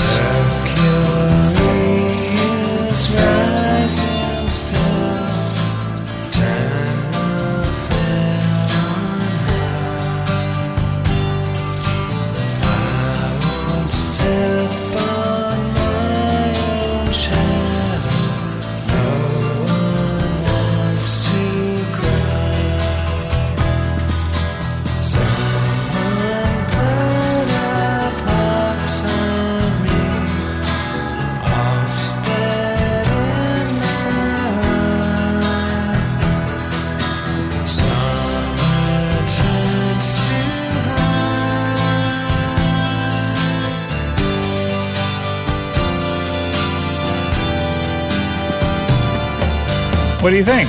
I love that. Yeah. Yeah.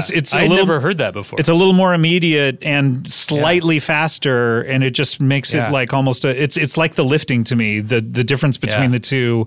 Weirdly, they improved the lifting, but that sounds like unfinished, but I really love it. Slightly, although in my new track listing, I put it in there, and it's in the general. I mean, at this point, their demos are such high quality that they're almost like hey, we made this song and now here we're giving it to a producer to like, hey, what do you want to do with this? It is crazy that lifting demo sounds like a finished produced song. Yeah.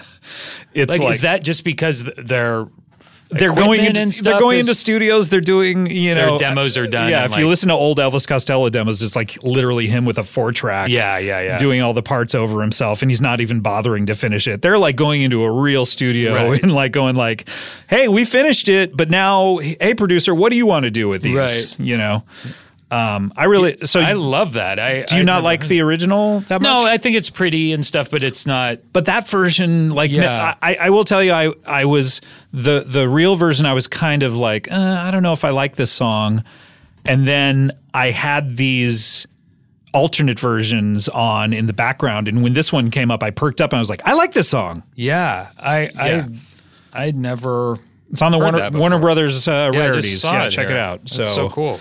This is the next track. We have 3 more. This is Chorus and the Ring.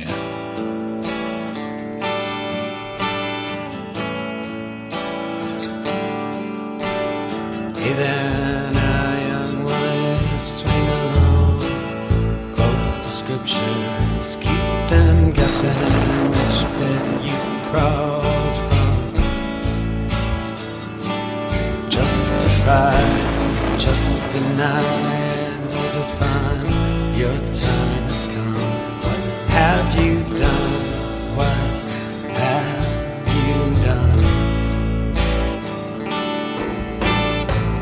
That's when the insults start to sting.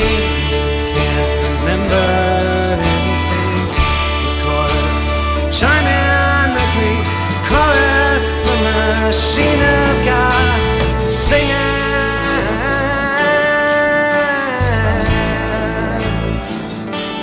This song, obviously about the remake of the Japanese movie Ringu.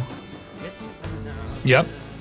About the videotape that if you watch it, you'll die. How many days later? He sings it upcoming here. He sings, you'll die 3 days later if you watch that videotape. It's really, really scary to listen to this song. This should have been on Monster. Oof. You know what I mean? I can't believe you just said that. I wet my pants when I just said it. This is my least favorite one. What do you think? I love this song. Interesting. I think this is a great song. This is the one I leave off my track listing. Wait, so you would put She Just Wants to Be on your track listing and get rid of this? This one is just too... it's a great song. And there's a not whole, a great song, worse song. There's a whole... you don't get to have the last word on this. There's a whole movement of R.E.M. fans who love this song. I was reading actually a lot of R.E.M. I went on a message board trying to track down these advance copies because they weren't officially released. And the one that most people say they hate is Disappear. Huh. That's weird. Isn't that weird? Yeah, that's really weird. So there's not a lot of consensus on what the worst song is on the record, but I will say that this is more in the challenging line of R.E.M. songs on this record. This is not summery pop. Yeah, it is. What's challenging? It's challenging because it's not. It's challenging how slow. Yeah, what I mean to say is like this is in the 4 songs on the record that are a little slower, a little more like. I mean, this sounds like Disappear. This is in the Automatic world. Yeah. I think this is great. I think it's in the Marvel cinematic universe. Yeah. Well, It's definitely set there. It's all set in the Marvel cinematic universe. I've not been able to get into this one. Yeah, I'm a big fan of this guy. What are you looking at? I'm trying to add that Summer Turns to High to my track list. Oh, but what's happening? You're having trouble with it? I'm having trouble. Guess what I didn't have trouble with? This fucking iPod.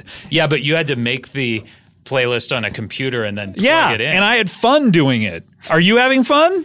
Well, by the way, isn't this your catchphrase? Working. Are we having fun yet? Isn't that your catchphrase? Oh, yeah, I'm having fun yet. Is that it? I'm having fun yet. I'm having Funyuns. That's right. Right. Okay, let's go to, this is the 3rd single. Weirdly enough, almost 6-minute song is the single, but it's one that I really like. This is I'll Take the Rain.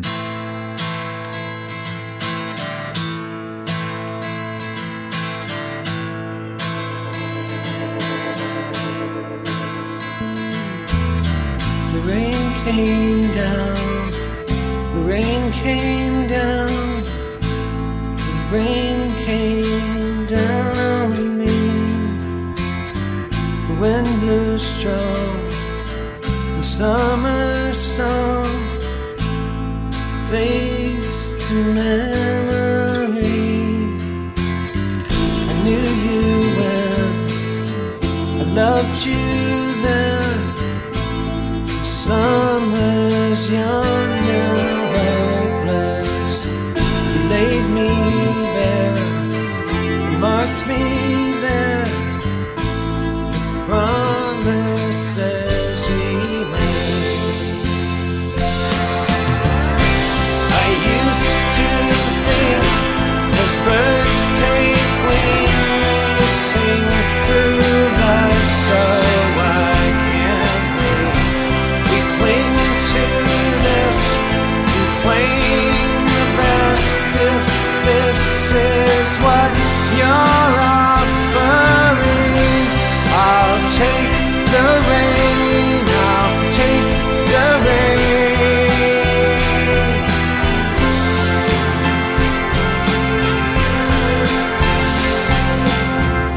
Nighttime creeps. It's strange because it technically this verse is what I would call challenging, but that chorus is so great. I found myself for the past 17 years, like this is one of the later period R.E.M. songs that I see the title and I can sing it. You know what I mean? It's like the chorus is great. It's great. It's a I weird, like these weird verses. choice for a single though. It seemed like, I mean, their singles are so spread out looking at the dates here. Yeah, this and one was was after in November. Yeah, it came out in May. Like they only released 3 singles. Yeah, there are more obvious choices for a single, but at the same time, this chorus is really catchy. I think. I mean, this feels like just a great. Say something inspiring because the music is. Do a speech. Yeah, it's great. It's weirdly like late in the album, and I don't know. It doesn't feel like this album either, does it? I know what you mean in terms of the summary. It feels a little more like traditional R.E.M. which I love. I know you love traditional R.E.M. We're making a whole podcast about it. Do you think it's too long? No, 6 I've minutes? always liked it. It's just for a single 6 minutes is weird. But didn't they make a short version of it for the I single? don't know. I'm not sure. It's kind of in the Everybody Hurts vein of, Yeah.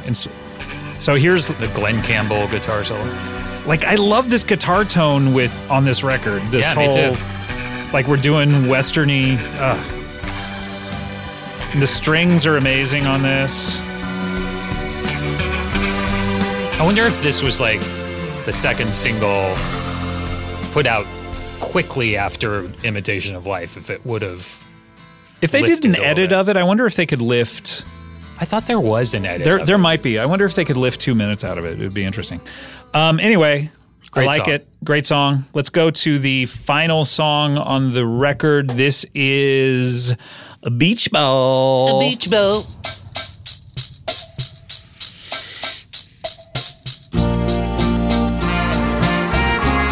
Very Burt Bacharach. Very Bacharach.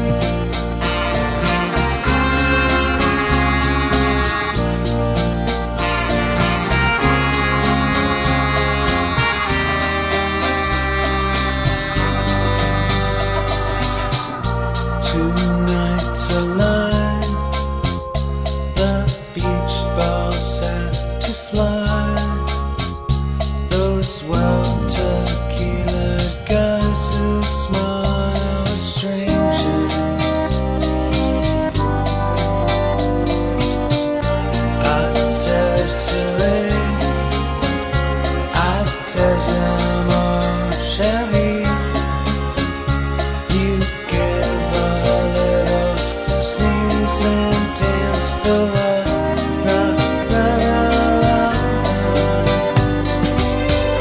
This life is sweet. You're dancing in the street. Who knows who you might meet? You'll do fine. I mean, that sounds like $1 million.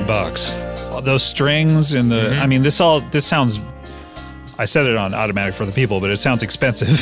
Yeah, it does. It just sounds. It sounds beautiful. I actually want to play it a little under because at the end it sounds so incredible. Oh, with the "You'll do fine" as Yeah, it's all that fading stuff. out. Yeah. What do you think of this?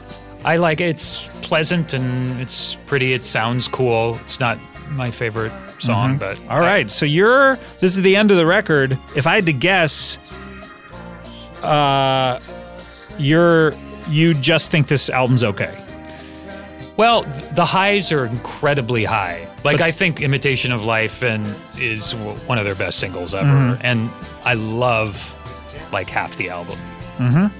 And the other half, I don't have a big problem with it. It's just not my fave. I think I love 3/4 of it, Yeah, it seems like you're... and the other quarter of it, I'd take off one of the songs. So if you were resequencing it, you we only will. took off We one. will. But I want to get into some of the Okay, B-sides just because before we resequence, we may use So some of these. How do you feel about this song in particular? I really like this song, Yeah. especially towards the end. I want to get towards the end. I'm gonna fast forward. Sorry, guys.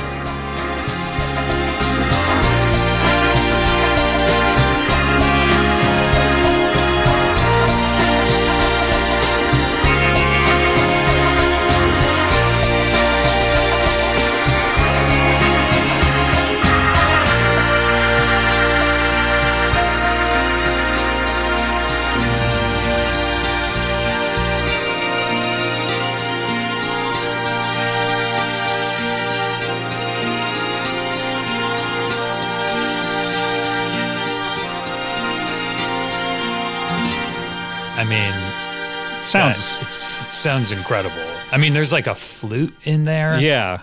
It's, you know what, we were saying it's Bacharach inspired, but it's not like the album that Elvis Costello did with Burt Bacharach, where it sounds like what they Retro. did in the 60s. Yeah. This still sounds modern to Yeah. me while sounding old. I think it's a really cool accomplishment.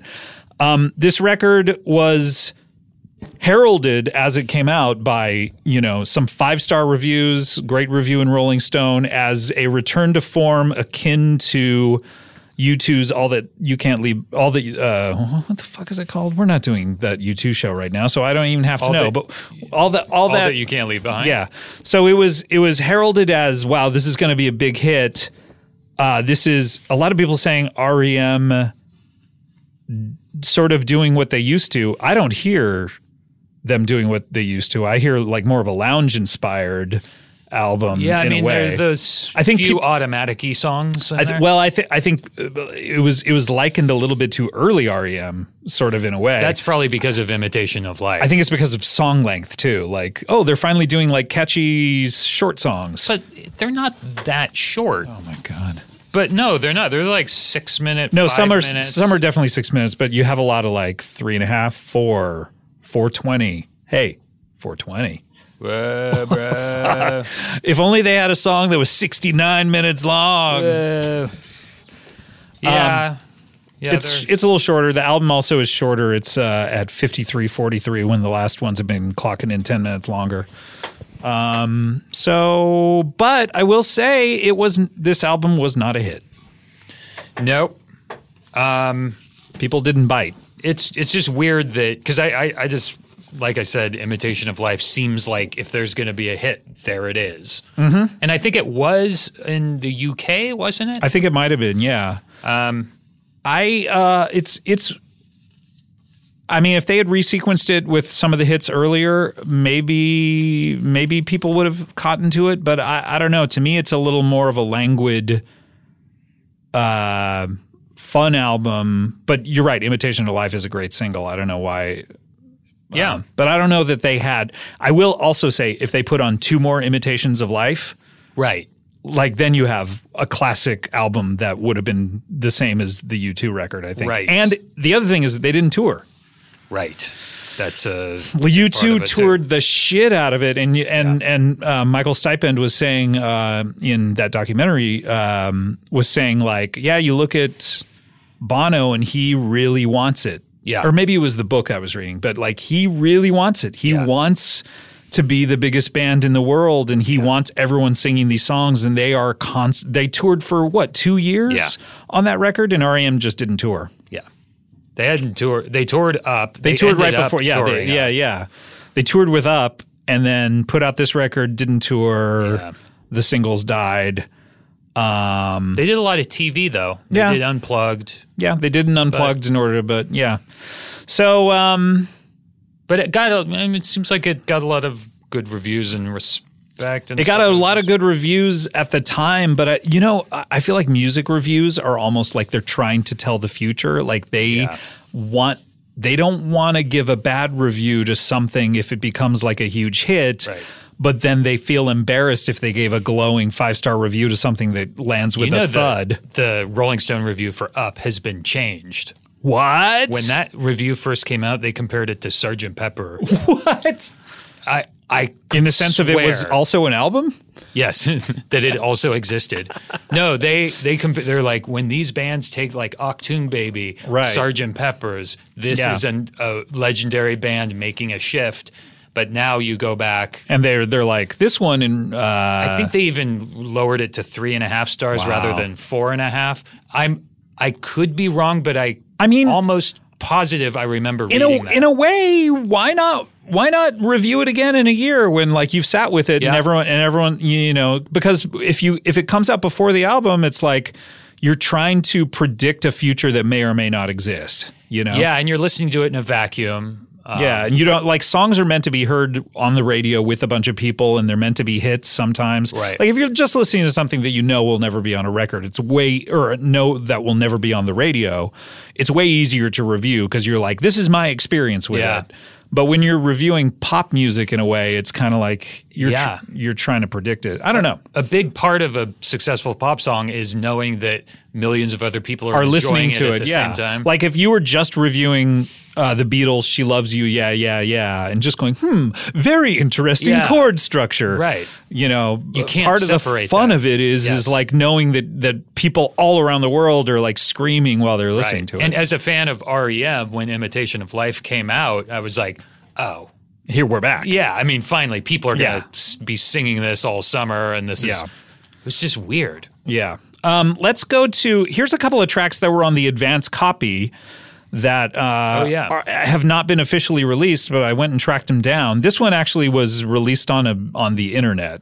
Like R.E.M. allowed it to be downloaded or something, but this is fascinating. Oh, I remember finding this somewhere weird.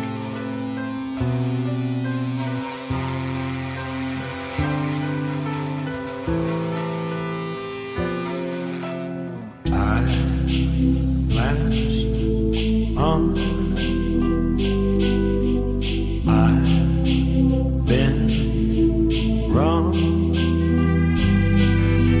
No one told me what to wear.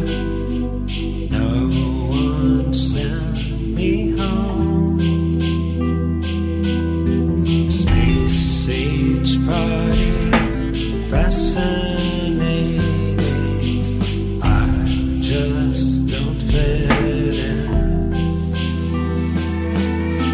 Someone throw me anything. The oxygen is there. If you just can't speak to me,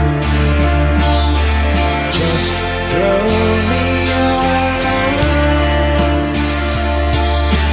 Give me just a little line. I could fascinate you. What do you think? I've always loved this song. I'd put it on the record. Me too. I think late in the record. To me, it's the closer, but Yeah, it it's would the be a Kira great Sedgwick closer. of the record to yeah. me. Or Tom Selleck. Yeah. Should I tell that story again? Yeah, Man, why I have not? told that story a lot. I know, but I love it. I remember finding it on the internet like a month after the album came out, and it sounded like shit because I don't know where it came from. Right. But this sounds great. And This- they weirdly in the advance copy, the sequencing sucks in that too. Like this is in the middle or something. Huh. It's like I don't know what they're thinking with their sequencing. It's just, I mean, it's Guys, almost do you like need professional sequencers? Like they get it there- right with their last two records. There's a band or a musician who wrote to me on Twitter who said for all of his future records he's going to consult me on the sequencing. He should consult me too. Hashtag me too. Time's up, fellas. There's something like corny about this that I really love. Like it's just big and open-hearted. You know what I meant with challenging when I talk about challenging? I think I'm talking about like minor key songs that aren't fast. Yeah. Like Imitation of Life, by the way, the verses on Imitation of Life are the exact chords of Driver 8. Oh yeah, I've yeah. I've But heard people say that. but that's minor key but done fast. It's the slow waltzes that are in minor keys that to me are challenging. Like fretless. Yeah. I've always loved those sad. My friend Patrick calls those songs R.E.M. sad bangers. Is it Patrick from SpongeBob? No? Patrick weird. Bryce, director of The Overnight. Great movie. That's a good song. This is the other song that was on the advance copy. This is Freeform Jazz Jam. So this was on the album? Yes. That's so weird. And it's called Freeform Jazz Jam. The marijuana must be great in Vancouver. All right. That's it? That's it. Wow. So now you were making fun of me for putting Tricycle on New Adventures in Hi-Fi, and these guys put Freeform Jazz Jam It on. must have been like tacked onto the end of a No, song, or it's in the middle. like it got a track listing. Yeah, it got a track. It got its own track. That's weird. By the way, Imitation of Life is about a minute and a half longer. Yeah, I want to hear on that the original. I've never heard that. I'm not sure if I have it. Let's see. I have. I don't think it's ever been out. Yeah, but I got all the stuff from. You got the long Imitation of Life? Yeah, I do actually. Do you want to hear it? Yeah. Here we go. Is it just another verse, or what are they? Yeah, I think it's maybe a verse at the end. By the way, I really love the unplugged version of this. Oh yeah, and he's singing in different keys because it's very high. Yeah. And it's when he would do it in shows, he would have to sing it like an octave lower, or he would have to sing the harmony part. Yeah. That intro was just longer. Was it?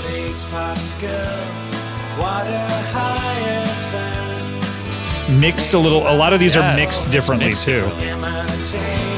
Is this on the rarities? No. Where'd you get this? Off the internet. Someone had the advanced copy and uploaded it. Yeah, this is weirdly mixed. Yeah.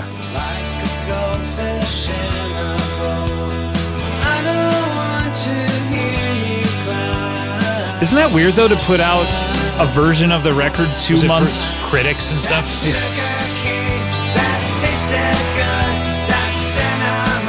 Oh, it's really different.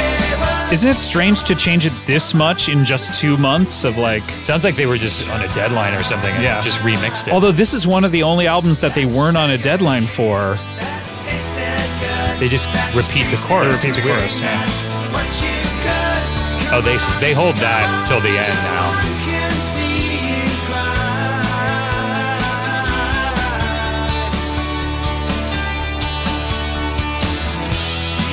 I'll email you all these tracks. It's man, are people listening to this and just going, these guys need to who cares? Find something to do. This is what we enjoy doing. I know it is.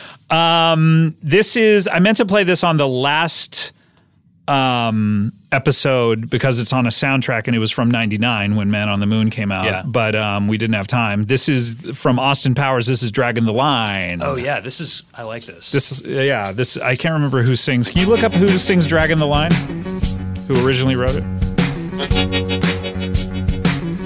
It's fun. This is what I like about like this and Great Beyond and this record reveal is it sounds like they're having fun. Yeah. Making a living the old hard way, taking and giving my day by day. I dig snow and rain and the bright sunshine. Dragging the line. My dog Sam eats purple flowers. Ain't got much, but what we got's ours. We dig snow and rain and the bright sunshine. Dragging the line. Dragging the line. Dragging the line.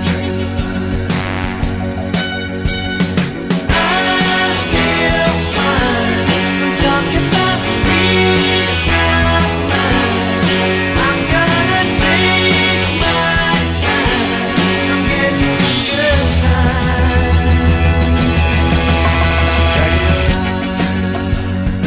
This is, of course, on the same soundtrack that Madonna's Beautiful Stranger is on, which I wonder if Patrick McCarthy had anything to do with that.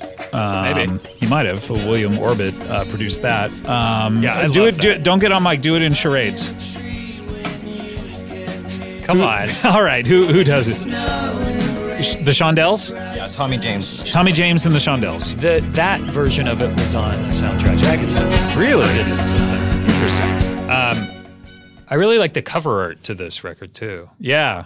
The great Chris Bilheimer. Oh, yeah. Oh, yeah, the reveal. I thought you meant the Austin Powers. I was like, Oh, no. I don't know. It's a picture of Austin Powers. What do you want? All right. You like it? Great. I was willing to go along with you. I love all the art for the second Austin Powers movie.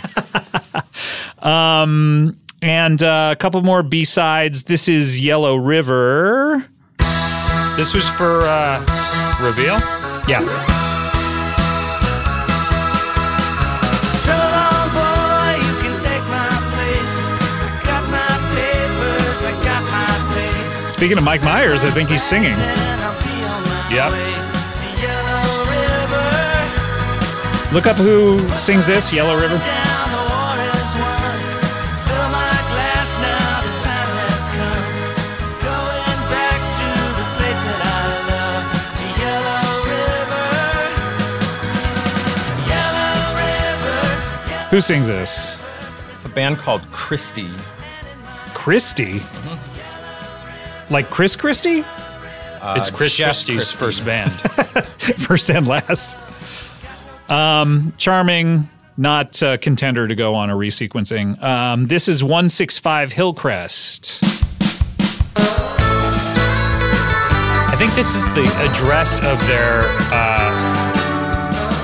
John Keane studio in Athens. Is that right? Oh, is it? This is like return to early R.E.M. It sounds like B-sides. Dead Letter Office. Yeah. Having fun. We're R.E.M. We're fucking having fun. We've had a couple beers and we're here to stay. We had a couple beers and we're never going away. My beer, your beer, everybody's beer. Hey! We also smoked pot And drank beer now. Pretty good. This is 2JN.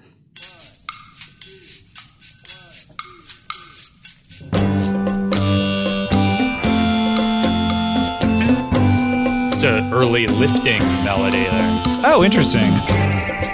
Oh, yeah.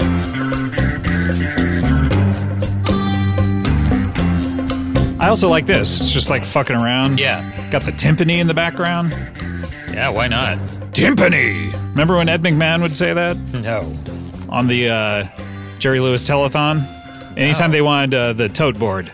Timpani! And then No. they go... God, all those people are dead. Isn't that weird? They're all dead. I hate to say it, but it's coming for us too. You think Great place to end the show. You think we'll die on the same day? Probably. I hope so. Let's. In an REM related accident. Yeah, I know. Taking a plane trip to go see. Okay, those are all. We promised we play all the B-sides and everything, so we did it. All right, we want to get to the reveal different sequences. Do you have yours? Yeah.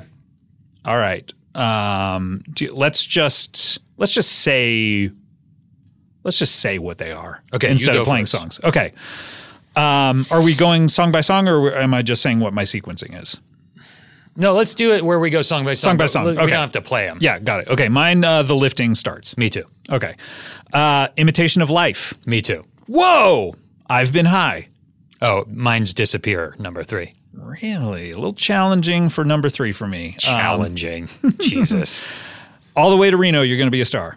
Number 4. Number 4 for me is I've Been High, the unplugged version. The unplugged version.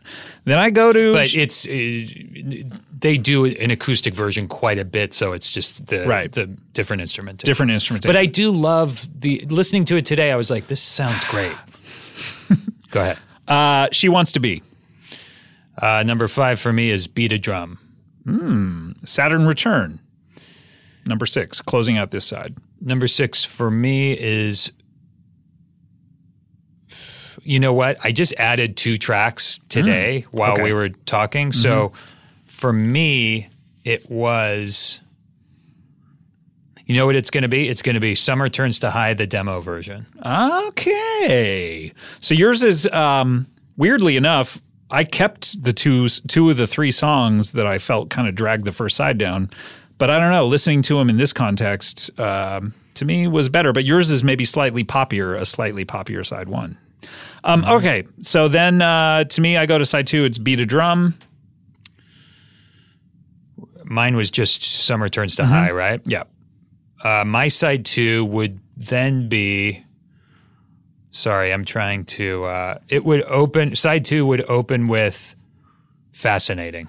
I'm going to Summer Turns to High, the demo version. Then was it 8 now? 9? This is 8. 6, 7, 8. This is 8, yeah. Chorus in the Ring. Chorus in the Ring. Okay, then I'm going 9 is I'll Take the Rain. My 9th and final song of the album is I'll Take the Rain. You're only going to 9. You only Yes. like 9 of the songs. Okay, then then I put Disappear, then I put Beach Ball, then I put Fascinating. Oh, that's good. Fascinating's a good closer. Maybe I would switch that and I'll take do the it rain. next On my own time? I'm sure everyone's going to be wondering, so I'll let you know next episode if I switched I'll Take the Rain and Fascinating. Okay, how do you want to sum up this record? I mean, I love all of their records. There are some songs on here that aren't my favorite. That's how I would sum it up. But there are some Stone Cold classics as well. SCCs, yeah. Definitely. SCCs. And I do love Fascinating. This one, for me, again, I like it, and I was pleasantly surprised by it. I was, my impression as an outside observer of hi-fi through Reveal. Through actually the next one, it's Around the Sun, right? Yeah. Was boring, lugubrious slog. That's what I thought all four of those records would be. Was pleasantly surprised with hi-fi, with a lot of hi-fi. Up is what I thought all four of these records would be. Uh-huh. So when I got to this one, I was like, ooh, fun. Ooh. I thought it was a step forward sonically, akin to Radiohead with Kid A, of like, oh, wow, they're trying stuff and it sounds modern, and maybe this is what R.E.M. is going to be. I'm actually very hyped for Around the Sun, because if this was the last record, hopefully they don't course correct. It's probably more of the same, right? Sort of. Okay, cool. All right, it's the same guy, right? Produces it, so yeah, Pat McCarthy. So I know that the next record, its reputation isn't all that great, but after listening to this one, I'm like, oh, cool. All right, I think its reputation is a bit unfair. Oh, okay. We'll get to that in the episode we talk about it. All right. Anything else you want to say? You haven't said hello to your fans in so long. I'd like to say hello to my fan. I'd like to say hello to you. Just the fans? No just family, fans. No friends. Okay. Thank you very much. All right. Well, that's going to do it for us. We are going to take you out on the song we were talking about by Glenn Campbell, the Travis cover. Wow. This is Sing. We'll see you next time. And until then, we hope that you have found what you're looking for. Bye.